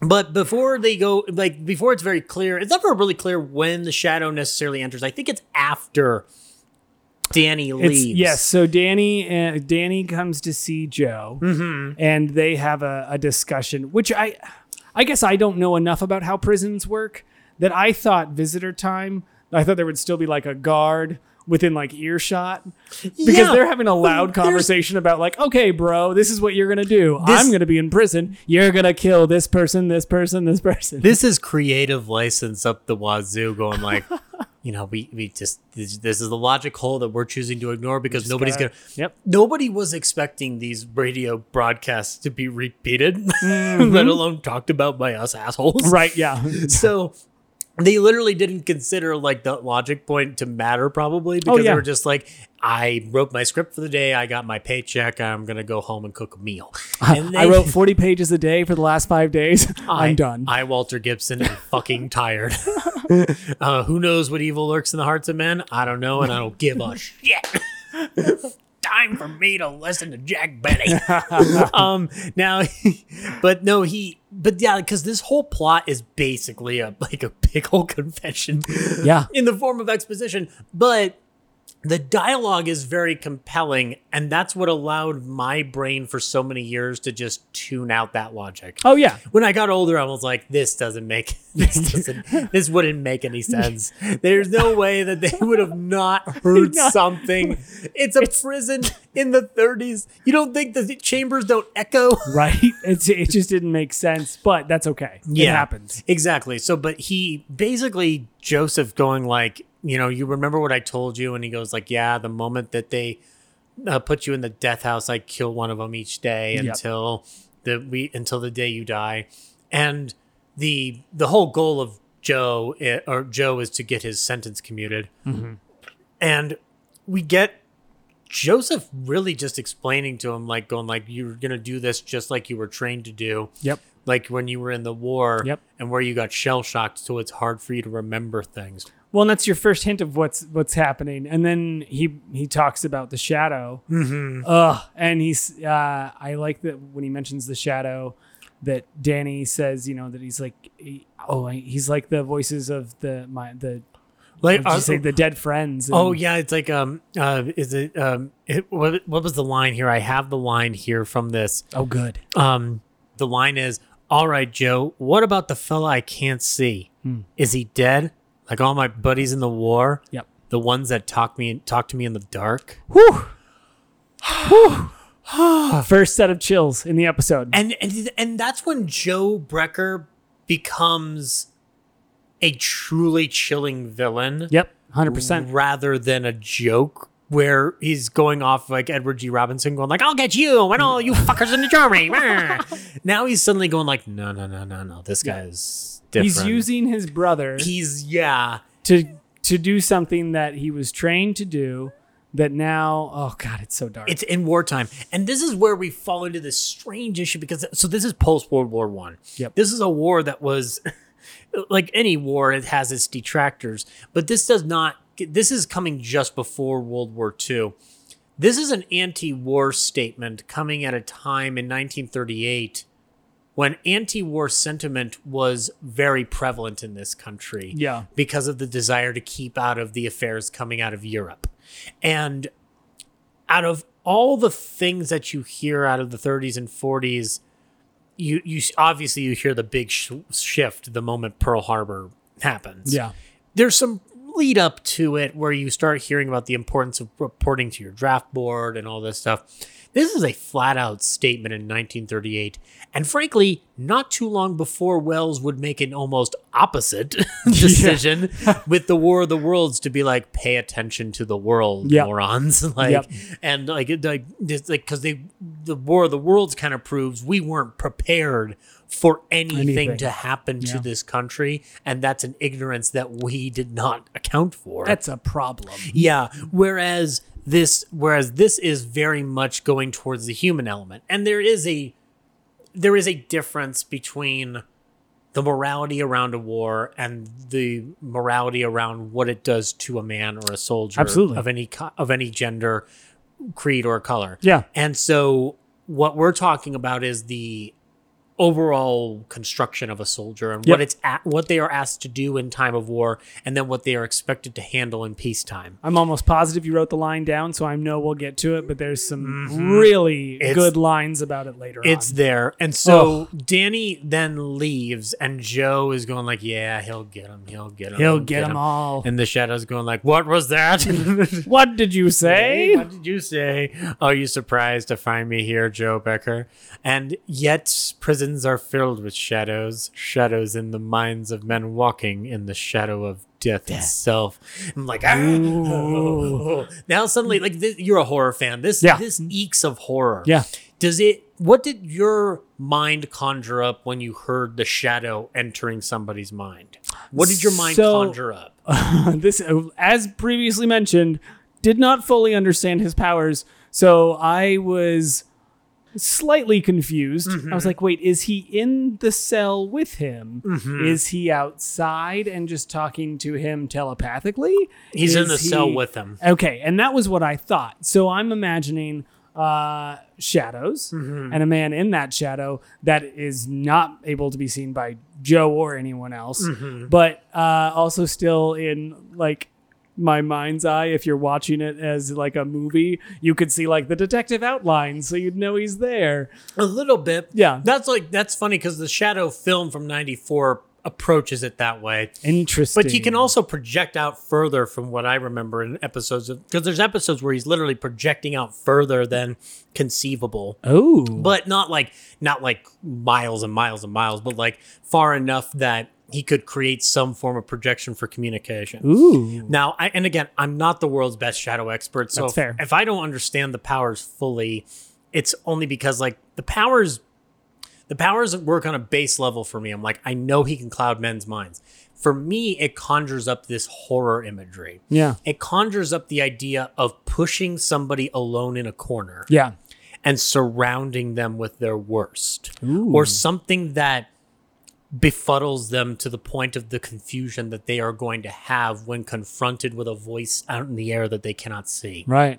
And I think it works perfectly for this script because it is specifically about a person who hears voices in his head. Yep. So it's like, what happens when the shadow becomes one of many voices inside a very troubled head? That, to me, makes this one of the scariest fucking shows I've ever heard, especially by the end. But the shadow basically susses out that his brother's behind it. Yeah. And you're thinking about him going home to get a high-powered rifle. Yep. But the shadow goes, "That's all I need to know, Brecker. All I need to know." Ha ha ha ha ha ha. And gets out of there. And I love Orson Welles' laugh. Oh, me too. It's so good. It's so good. It's such a good little laugh. And Danny's like, "You're not gonna," or Joe's like, "You're not gonna stop him, Shadow. He'll get him." You're wrong. You're making guesses. Yeah, exactly. Yeah. And sure enough, Joe's right, because one by one, these fucking jurors are getting I knocked know. the fuck off. Okay, so that was a big twist to me. I was like, okay, so this is gonna end with him like getting them, and no one's gonna die. Nope. Dead. Nope. This show is unafraid to kill people. First juror dead. Next one is a lady in the kitchen with her child. Well, no, she's like, I think she's at the store. Either way, with her child. With her child. And the child's like, "Mommy? Mother, may I have some candy?"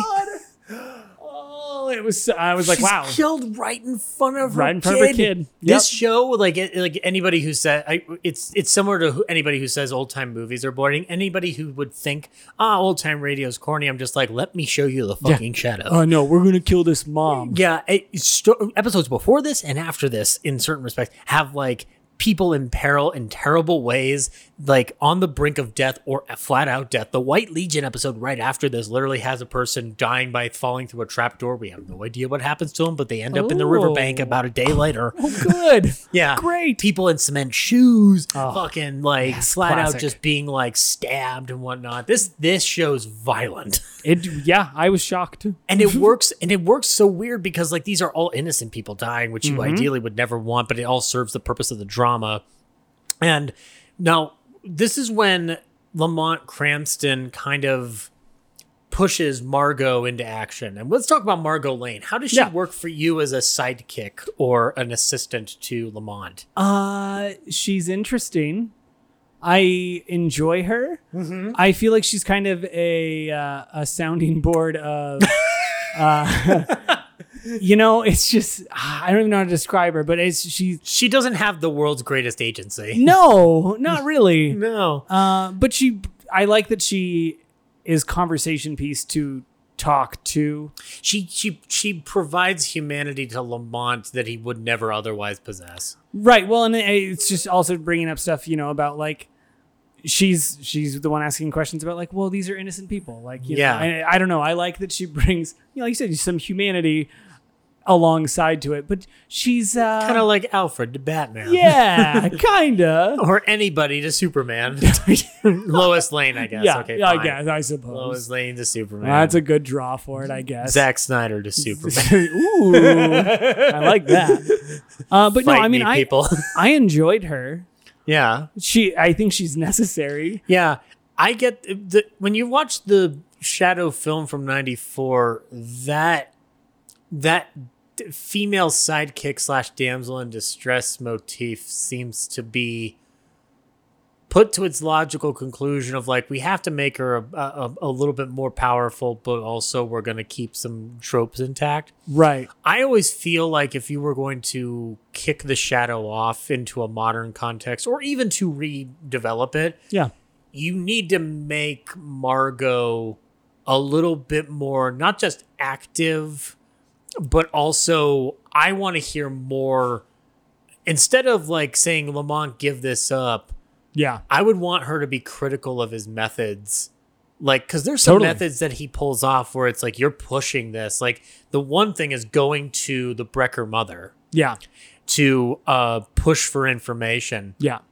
And it's like, that's pushing a lot of humanity buttons, because one of her sons is about to die and the other one has post-traumatic stress disorder, which is labeled as shell-shocked. Yeah. For the purposes of this script. Yep. And she's like, that's a move where it's like, I don't know if that's a good idea for safety of anybody. Well, yeah. Well, and it's a good plan, but it's also like, somebody gonna die. Sending her in at the mother's house especially works really well on one hand, but he also explains that his plan is that I want to send you into the mother's house because I'm pretty darn sure that Danny's going to come here. Yeah, Margot, I'm going to put you right. He's directly saying, not only am I going to try to use it to get information, but I'm going to put you right in front of the killer. Yeah, you might die. Or the killer in this scenario. But the Shadow is playing a card of just like, he's not going to know who she is. He has no idea what her intent is. So if anything, he's just going to push her out the door. Yeah. But that's also just a hope, though. You don't know. Well, that's the thing. The mother literally says out loud when Danny does come inside. Yeah. Showing like, no, Danny, I know you killed all those people, but it's okay. You don't have to do anymore, because he comes back because Joe told him, don't go home to Mom. But Mom will worry. No, you can't. You got to stay away from the old lady. He comes anyway on the day of Joseph's execution. Yeah, like 3 minutes before. Yeah, and then they literally kind of listen to the clock countdown after Danny arrives, and then suddenly the mom cries. The mom cries. She realizes it's like the sound kind of dies a minute. Yeah, and it kind of just goes into like ding. Yep. Ding. And then you just hear this little slight pause before you hear Danny going like, now I got to go do one more thing for Joe. I got to do the last thing Joe told me to do. And this mother pleads her head off. And then he's wondering who the fuck Margot is. Yeah. Cause like, and he asks and she's like, it's just a friend. She's just a friend. She came to sit with me. Just a friend. Just a friend. Yeah.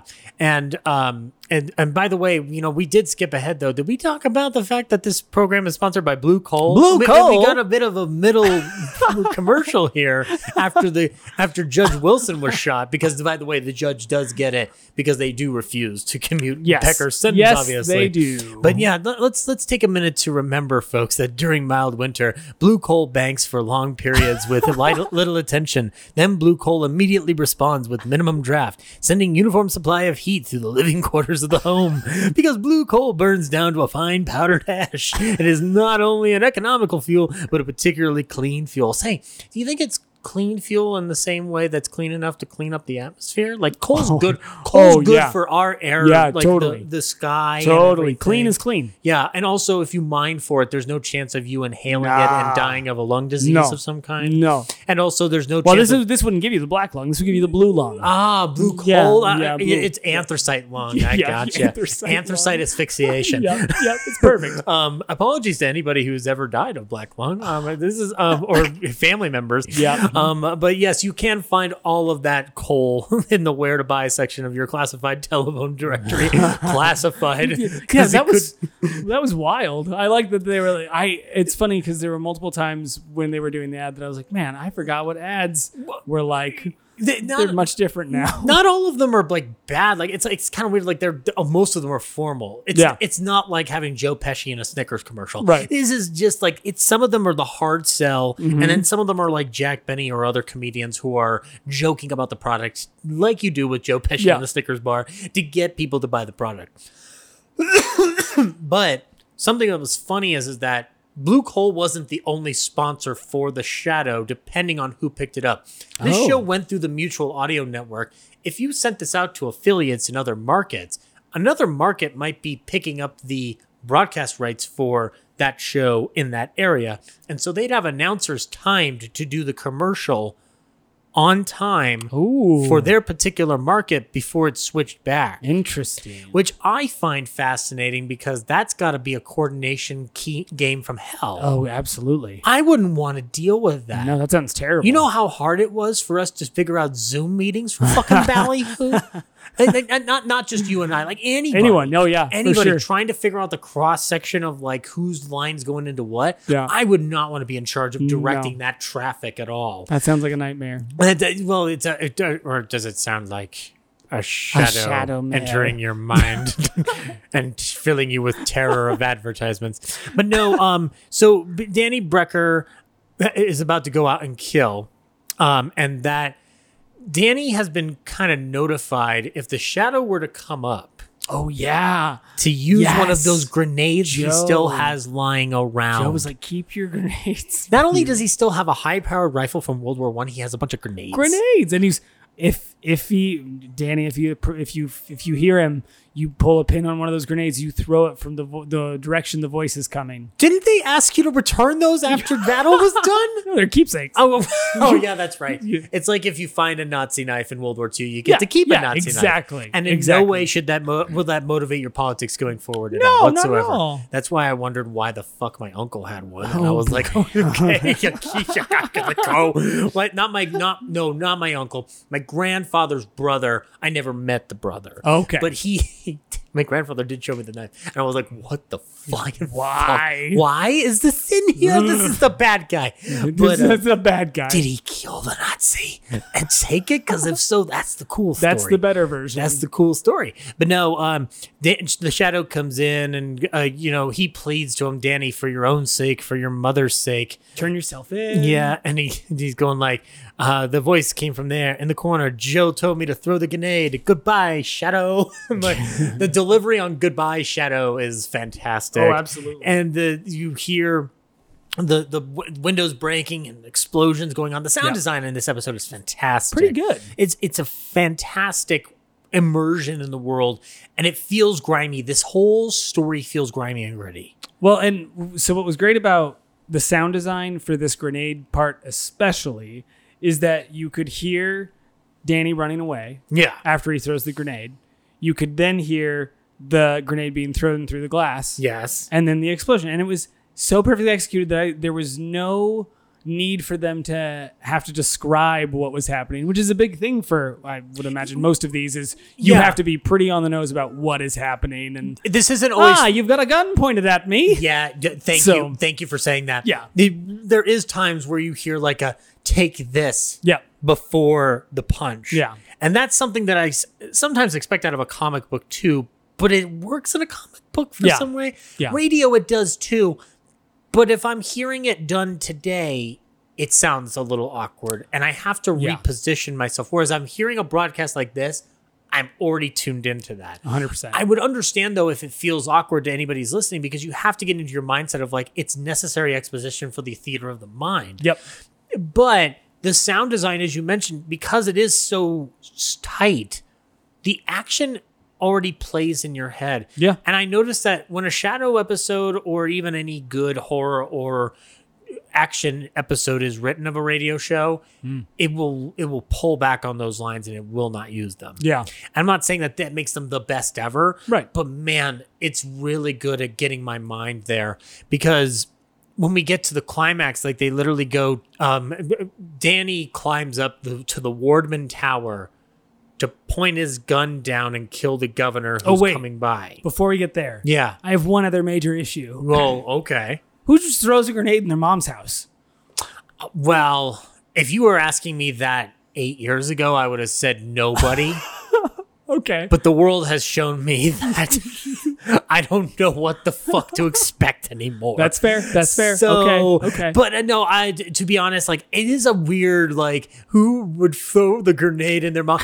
Wouldn't you try to get him out the door, like going like, oh yeah, I'll cooperate, and then go out the door and then throw the grenade maybe on the street? Yeah, just anything. Your mom's house is ruined. This poor mom. And your mom's in there. This fucking mom. Her one son is a criminal who went to the fucking death house, and the other one's throwing grenades in there. Now, granted, her son is her damaged. Fine china is ruined. Yes, and I mean, and now again, we are aware of the context that that Danny is suffering from a major 100%. mental disease and trauma as a result. But still, you don't throw a grenade in the house. In your mom's house. In your mom's house. Come on. I mean, like, and I was told that in this era, you just had to be a man and deal with it. So the men, real men don't throw grenades in their mom's house. Also, they throw them in their grandmother's house. That's like the worst treatment for mental health and PTSD. Oh yeah, throwing a grenade in your house. No. The be a man about it thing. Oh, the be a talk man about a shitty mindset. Yeah. Let's talk about, like, as we're getting to the climax here, let's talk about the way PTSD is approached here. Because it ends in a way you're not expecting for this era. Oh, 100%. Because this era is asking you to push a lot of your pain aside. Yeah. And it's not even asking for an explanation. Yeah. It just expects you to do the thing. Mm-hmm. Danny is treated as a character as someone who is genuinely suffering. Yep. He is clearly being manipulated. Yep. It is, if this were a horror film, you would be expecting some kind of a spirit to be haunting him. Yeah. And in a sense, Joe is haunting him. Oh, 100%. Joe is the puppet master to all of it. Joe knew exactly what he was doing. Yeah, it's like he said all the tricks to cue Danny to do what he was going to do, even in death. Yep. And it's so unnerving that it plays out like a horror movie. It starts off as a mystery adventure. Yeah. And becomes a horror movie by the end. Well, and I love the way that... Or an action horror, because there is a lot of tension, a suspenseful... you know what? A suspenseful thriller. Yeah. Because there is a lot of horror tendency with the ending. Yeah. But well, anyway. and I love the way that the Shadow talks about it. And we partially skipped over this when we were talking about... oh my God. I'm just saying Agnes... Margot Lane. Yeah, thank Margot you. Lane, yeah. Because he has a conversation with Margot, and they're talking about what Danny has done, and she's like, "Well, but these are innocent people that he's killed," and that brings out his conversation about how, well, yes, we're all innocent, but we're all guilty. Individually, we're all innocent, but also guilty, but also equally guilty. Yeah. Because he's talking about how we have taken these young men and trained them to go and kill people. Yeah. And then we expect them to come home and live a normal life and not kill and not do what they did overseas, not what they to did see value in life again. Exactly. Ugh. And just the general disposition towards PTSD. Seems like it would seem in today's world, the military takes it far more seriously than they did in 1938, let alone the 1918 or 1865 or whatever. Yeah. But the stigma still stands in other areas. Mm-hmm. And so this story still hits home. Yeah. So people who have experienced trauma in some form or fashion are still feeling the loss of something in themselves. And it's not as if you can't function, but at the same time you're searching for something to fill that thing that was missing. Yeah. You are haunted by the thought of something that you can't shut out of your mind. Yep. Danny obviously suffers from voices in his head. Yep. Some of us experience it in pictures in our minds when we're asleep, even when we're awake, and it just flashes in front of you. And so the ideas that are being presented in an audible format, it's kind of weird. As I've listened to this while dealing with my own issues, like this and any other Shadow program for that matter, it's almost like it's catharsis. Yeah. And this one in particular feels like a strange release because it's like you're experiencing a major emotion all at once and then it washes away. Yeah. Now, it's not a solution. You obviously No. don't just listen to this for therapy, but Go to therapy. yes, please go to therapy. This, much like Poptimistic, this show is sponsored now by therapy. Therapy. Yep. Therapy. Go to therapy. Therapy and Blue Coal. Therapy and Blue Coal. After you're done heating your home with Blue Coal, go to therapy. Which is a genuine statement you can make even if you don't burn your house with coal. Or heat your house with coal, Yeah. sorry. But no, so that as that leads us to the Waldman Tower for this climax Yeah. and the Shadow facing off with him, he pushes Danny to really just not shoot. Yeah. Yeah, we start off with like the audience coming up and he goes like, just a couple more minutes, Joe, just a couple more minutes, and the governor's car will come along and he's waiting and you're getting a little exposition, but it's in his head. Yep. He's Well, talking and to his brother. I also like that they're trying to fill the space because they want to draw out the tension, but so you hear him sighting in his rifle, like he's talking about how zoomed in the rifle is and all that. Wind velocity 0, Yeah, wind range velocity, 300 yards. Yep. He'll die quick, Joe, like you died. Oh, and then and then the Shadow comes in and goes, listen to me, and you see, Danny, your brother was wrong. Put down that rifle because Joe said that the hand grenade would fix it, would fix the Shadow, but the Shadow obviously is just like, well, I can duck. Yeah. Like I can move out of the way. And also, how did you know that I was in that corner of the room? You can't necessarily be sure of that. You're right.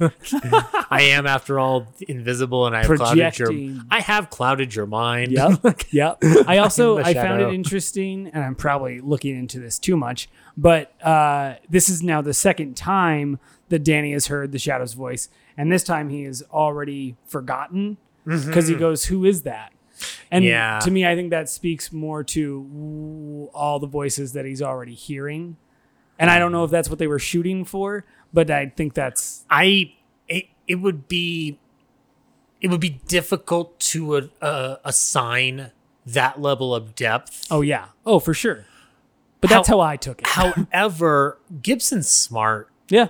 These writers that they brought in to make these pulps are smart. They've had their own life experiences. Yeah. Even if one of them didn't participate in war, or even if somebody wasn't like emaciated in it the way somebody else around them might have been. Yeah. They're observational, they are aware, and they could possibly be lifting this from a stereotypical realm.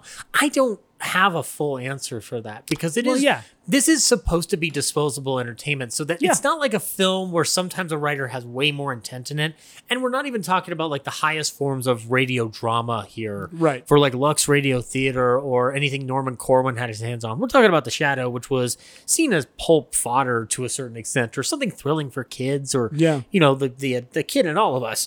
And so it's but at the same time, Gibson clearly stated in that interview, like, we brought the real world in as we could, and it made for more compelling storytelling. Yeah. So it wouldn't surprise me if he had that thought in his head. Looking at it at a then versus now too, you look at like the different understandings of things and stuff too. It's like, I don't know. I mean, mental health was not taken very seriously. No, but back it's so then. weird how it gets so close to it. Exactly. Like closer than you ever hear. Yep. Because so basically the Shadow explains explains look, how I found you doesn't matter. All that matters is that you must not kill those people.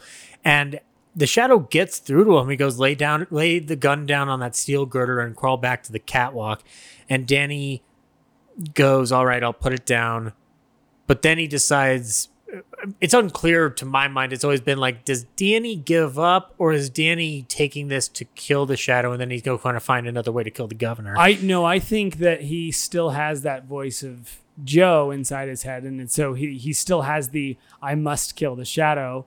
Yeah, because he's still technically on the list. Yep. That's the thing. Yep. It's like if Kill Bill ended and then you realize she missed 2 names on her list. Yeah, I think once he realizes he's not going to kill the governor, or then whatever, at least he's going to get the shadow, which is the one who really put him away. And that's something that Joe even mentions, is that it was the shadow. The shadow was the one that was smart enough to catch him. The shadow was the one that was able to make him be on death row. So it's like that now becomes the most important one. Yeah, and now he goes to he says, "Talk to me, Shadow. Say something so I can tell where you are." Which that's the thing, because he's clouding their minds, because he's invisible. This is a game of walking through a mental fog. Right. We have this guy who's already in this mental fog, and then he tells him to go crawl back to the catwalk. "Come here and get me if you want, Shadow. I don't have to do that, Danny."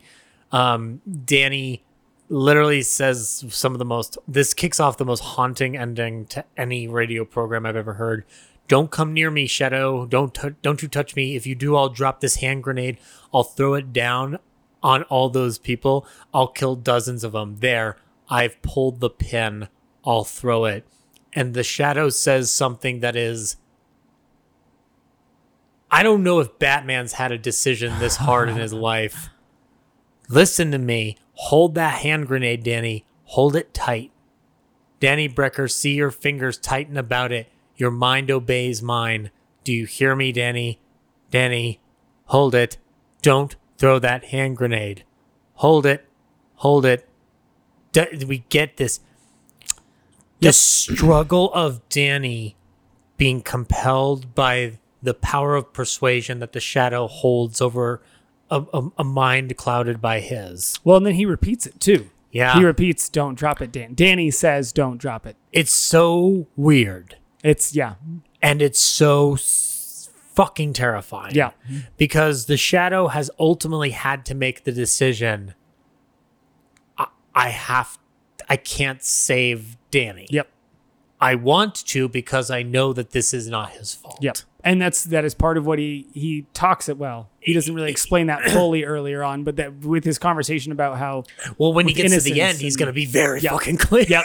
Very, very clear. But Danny says the lines, "Don't drop it, Danny. Don't drop it, Danny. Don't drop it." And then you hear a grenade going off, and the music just fades up, and it's such a fucking, like, holy fucking shit. Yep. It's, you know what? Here's, like, radio, obviously doesn't always necessarily influence film, but obviously pulps do. This reminds me of the shock that people had in the theater when Rachel Dawes died in Dark Knight. Oh, yeah, absolutely. I remember that fucking reaction of like, what? Rachel Dawes died in fucking Batman? We're going to kill off the love interest in a Batman movie? Yeah. That's fucking harsh. I remember I sat, I guess I could tell this story now. It's years later. I got to see The Dark Knight 2 days before it came out. Because I worked for a unnamed movie theater company at the time. And they opened the print to do a check on it, and we just stayed over there late at night. And then I was told, hey, you need to stay and watch the employee pre-screening now, because we can't have them knowing that you got to see it early, so you've got to pretend you haven't seen it. So I stayed up over 24 hours 2 nights in a row. Worth it. Watching The Dark Knight, yeah. But yeah, I remember watching that, going in the theater and go like, holy fucking Rachel Dawes died. That's the same reaction that I have from this ending. Yeah. And then Commissioner Weston and a policeman are talking about like, well, I guess this thing is wrapped up. And Commissioner Weston, always really willing to just kind of give himself credit in certain episodes. There's other episodes where he's just like, oh, I guess you're going to take the fucking credit for the Shadow, you fucking bastard. And he goes like, anyway, there's one consolation. Looks like the Shadow fell down on this case just as badly as we did. He's just like, see, the superheroes are just as bad as us. Yeah, and then Shadow goes, not quite, Commissioner Weston. Yeah. And then Weston goes like, oh, fuck, you solved it, didn't you? Well, he even says, like, you're here to take the credit. Yeah, he's like, you're here to take for the credit for this, Shadow. Okay, this is one of my favorites, so I'm going to shut up and you read this part. There is no credit, no glory in the death of Danny Brecker, Commissioner Weston. He was a victim, a human instrument of destruction fashioned by a mankind that teaches men to kill their enemies in time of war. It expects them to forget their murderous art in time of peace. Danny Brecker was an enemy of society, a killer, but only because you and I and countless thousands made him one. No, Commissioner, There is no glory in this for you, or the Shadow, or for any man. By the way, Commissioner Weston, can I borrow some blue coal? Blue coal. Just imagine if the dramatic ending to end all dramatic endings ended with a fucking plug. Blue coal. No, that speech though. Let's talk about it. We're almost wrapped up here, and this speech is one hell of a way to wrap up. It is perfect. This is a superhero. Yeah. Talking. We'll get to the influences later and whatnot, but like, this is such a rough, harsh anti-war statement. Oh yeah. Which is weird because in the context of World War I, post-World War I, about to enter World War II, it's strange to hear because you don't want to hear an anti-war sentiment knowing what's going on in Germany. Right. And yet you're hearing the response for the atrocity that came out of the First World War because of the people who came back, if not physically damaged, mentally damaged. Yep. It rings more true from a Vietnam perspective, Yeah. even a Korea perspective, certainly an Iraq perspective. Yeah, 100%. And it seems like this episode works better in a post-World War II world. Yeah. As in the terms of a humanistic point of view. Because the other one feels like it's, if it's going beforehand, it feels like it's echoing a sentiment around the country that comes out of moral code rather than human code. Mm-hmm. It really, because like the issue of anti-war sentiment in the 30s is complicated because it's also wrapped up in, amongst other things, anti-Semitism, racism, Yeah. and xenophobia. So it's hard to wrestle with it, but it's the beauty of the writing is that it doesn't bring that thing into the proceedings. Yep. It is solely focusing on the human element. Yep. And yes, it is great to bring in a message in your program, whether it's a film show, radio show, radio show, whatever. But the way this is approached, this is the only way this works is if you remove everything but the idea of killing. Absolutely. And the terror that brings, and the terror of what happens when that horror is brought into the real world. Yep. Which is sadly a horror that is not only a byproduct of war, but now a byproduct of actual living in this country. Yeah, absolutely. Which is a terrifying thought that has circumvented our childhoods and adulthoods since the moment we were probably 10. Oh God, yeah. It's a terror that still haunts all of us to this very minute. And you almost want something of that emotional and mental reasoning as this statement gives to get through to the person where it would matter most. Yep. And that's what makes it one of the most powerful pieces of radio. And in that vein, we should talk about how The Shadow as a radio show and as a concept for that matter affects today. And I think the obvious answer is superheroes. Yeah, totally. But let's take it a step further. We were joking about Joker not too long ago. Yeah. Which is a pun. No, it's not. But the Joker film, I realized that I might have been too harsh on that film when it first came out. Yeah. Because the response to that film came under the auspices of people being moved by it because they're like, it treats mental illness in such a profound way. Yeah. And I didn't feel that way. But it does, because of the way it's broad, similar to how this episode is sort of broad. Yeah. It does manage to hit you if you are in the receptive mood to receive it and if you have yourself experienced something to that nature. Absolutely. And so the beauty of the comic book mythology and the superhero mythology and even the supervillain mythology is that it can speak to us on broad terms, but they are broad terms that we at times need. Yeah. Not too dissimilarly from the way we needed Greek mythology at a certain point. Yeah, and our totally. Heroes of legend, of folk tales, whatever. This is the Shadow is a precursor to the modern example of what we get from that aesthetic, whether it's Batman, like The Batman by Matt Reeves actually oddly enough, touches into Silent Avenger territory with its climax, which no, we're not going to talk about the climax of that film because the reception to the Batman is not what this podcast is about. Not everybody will like that or should like that. It is totally up to your judgment. And you should also not give people shit when they tell you that it's wrong. That's for our friend Anthony, who got unfairly beaten up on Twitter. Yeah. And so fuck whoever made fun of Anthony. But anyway, though, my point being is that like the other place that I see the shadow kind of popping up is honestly like Falcon and Winter Soldier.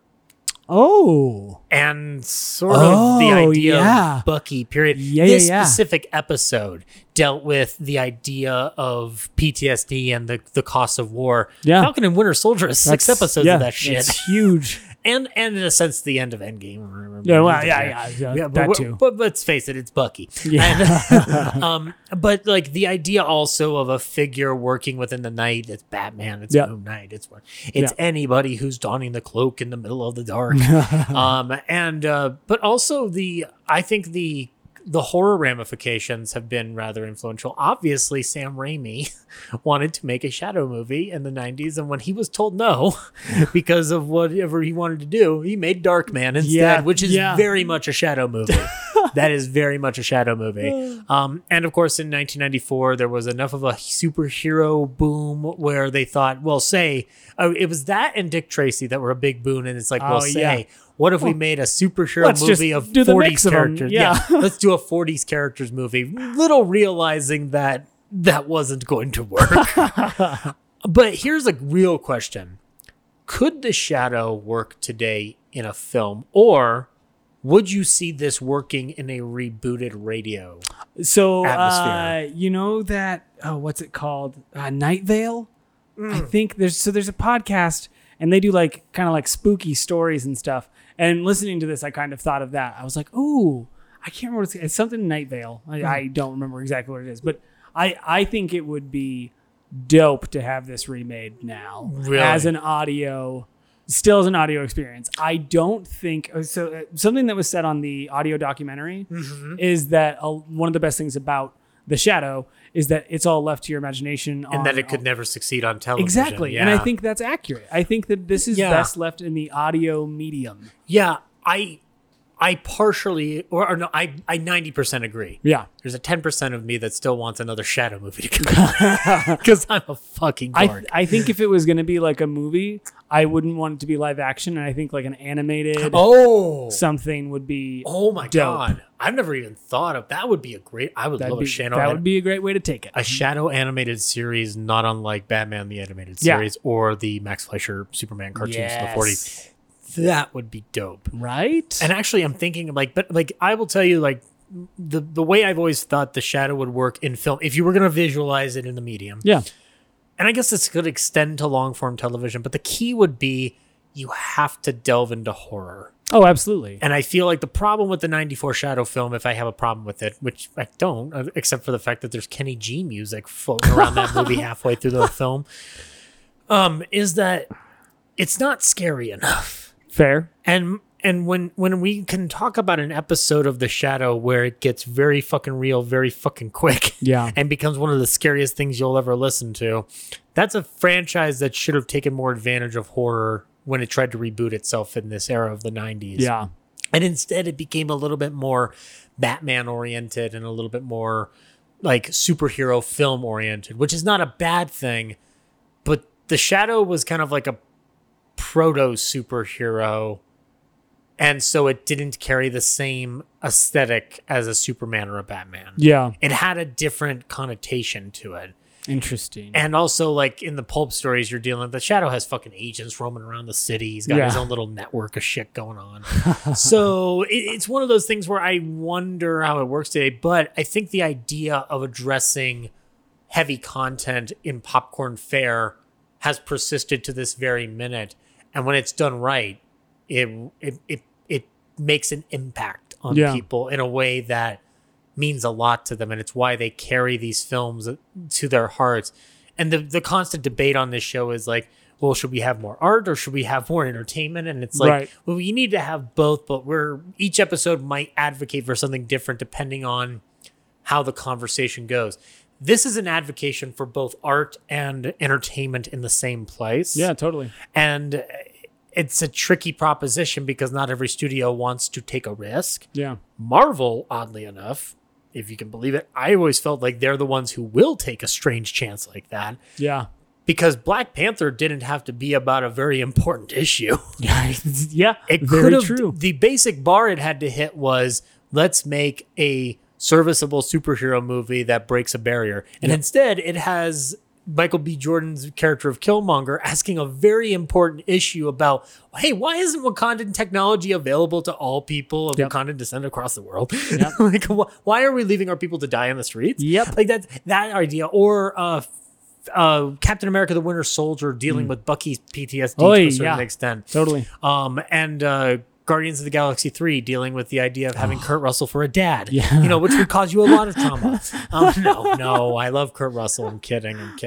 Wait, isn't his son is Wyatt Russell? Yeah, that's in Overlord, a movie you should all watch. Also in Falcon and Winter Soldier. He plays John Walker. Also mentally struggling. Yeah. And the character that people didn't like, and I remember watching it. Amazing. I remember watching it and going like, "Why the fuck didn't you like Wyatt Russell again?" He did such a good job. I didn't understand the hate. I was just like, "What the flying fuck?" It's because people are just they want to scream and kick and yell. That's why they didn't like Obi-Wan Kenobi. I get it. That is exactly right. Not Anthony. Anthony, I'm not talking about you. You're excluded. Anthony, your thoughts mean more to me than some rando on the internet talking for dumb reasons. But no. So, Brent, do you want to wrap this up with anything that the audience could take away? Or like, how would you sell The Shadow? How would you recommend this? I would suggest that you listen to this if you're interested in having a good time, a little bit of a confusing time, and then a heartfelt time. What would you say then from that? What would you say the importance is of a show like The Shadow? Like, what is its importance? I think there's a lot of things that are important about. I would say a lot of things like this. One, it inspires people to create new things, try new things. And I would say that it's important for pushing discussions forward. I would say at that time, too, when discussions weren't necessarily being had about certain things. In a sense, it's like it's a good platform to have the open talk. Not too dissimilar from film, but this is even like, in a lot of senses, the audience is even wider because it's free. It's a piece of furniture that gives you free entertainment. Absolutely. Not unlike the television, which can also do that. It's from what the documentary said, it sounds like they had a ton of listeners. Yeah. And so it's like they knew what their platform was. They knew who they were talking to, and they were sending out in my opinion, a decently important message. They not only understood that, but once Orson Welles left, actually, and it's funny because after the summer series, he leaves to pursue Mercury Theater on the Air. And about a month and a half into that run, he comes up with War of the Worlds, along with not him solely. We'll talk about that on a future one, but he is one of the forces behind it. Yes. So I'm sorry, people who don't like facts, but yes, no. So Orson Welles leaves, and then you have William Johnstone doing it up until 1943. Then Brett Morrison does it from 43 to 44. Then you have an inner period with John Archer and Steve Courtley. Then Brett Morrison returns, and he does The Shadow all the way up into the end in 1954. The timeline on that is also nuts to me, that it was from 1937 to 1954. We can't give... That's wild. We can't give MST3K more than 2 seasons on Netflix. These guys last for 18 seasons. It's wild. Including a summer series hosted by a tire company. And you want some romance stuff thrown in. Here's what it innovated too. Orson Welles doing commercials. Because if you listen to the Goodrich ones, you can listen to The Shadow pitching tires. Okay, that sounds kind of Orson amazing. Welles pitching tires. I'll take that. You'll buy anything from that man. You'll buy French champagne, frozen peas, tires, anything. Multiple copies of Citizen Kane, despite how many people tell you it's overrated and you go, you're wrong, it's actually underrated. Shut up. But yeah, and The Shadow did end on the airwaves in 1954. As said before, though, it has really still captured the imagination. I do feel like when people think about old time radio, they think about a couple things. The Lone Ranger. Nowadays, actually, like stuff like Suspense or Lights Out, Inner Sanctum. But the Shadow always comes up because it is a superhero that was king of the airwaves. Yeah. In a way that no other superhero wasn't. Like the Superman wasn't as popular as the Shadow to my mind. Like it had heavy listenership, but I don't think it reached the same. I didn't know there was a Superman radio show. There is. There's You're one blowing where he fights, my mind right now. There's one where he fights the Ku Klux Klan. Oh boy. Yeah, I mean, I'm not saying we get Anthony in, then have you guys listen to all of those in a listen-a-thon, but we need a panel for that one because there's a myth that it actually helped people fight the KKK. Oh wow, that I want to believe, but then the facts get in the way. Let's just accept it. It's print the legend essentially. Because then we can just say Superman helps fight the KKK. Superman. And then the Green Hornet also was a radio show. What? Yeah. Oh yeah. See, I guess I just didn't know about radio goodness. Yeah, no, yeah. Seth Rogen was on the radio back in 1940. Can you imagine his laugh on the radio? Buy some coal. Christoph Waltz is the villain each week. I would actually listen to that shit. That's 100%. And additionally, The Shadow, even though we talked about a rather ill-fated 1994 film, he did have films that we might talk about at some point. Listen to these titles and see if you want to come back for one of these, Brent. Ooh, okay. The Shadow Strikes. International Crime. Ooh. The Shadow. Just The Shadow. Oh, just The Shadow? just 1940. The Shadow Returns. Behind the Mask. And Missing Lady. So there's 3 different titles, all in the same year. They're programmer pieces. Invisible Avenger, 1958, which this one was a TV pilot for The Shadow that was edited into a theatrical feature, which I've still never seen. So I guess what other medium might work really well for The Shadow, like a musical.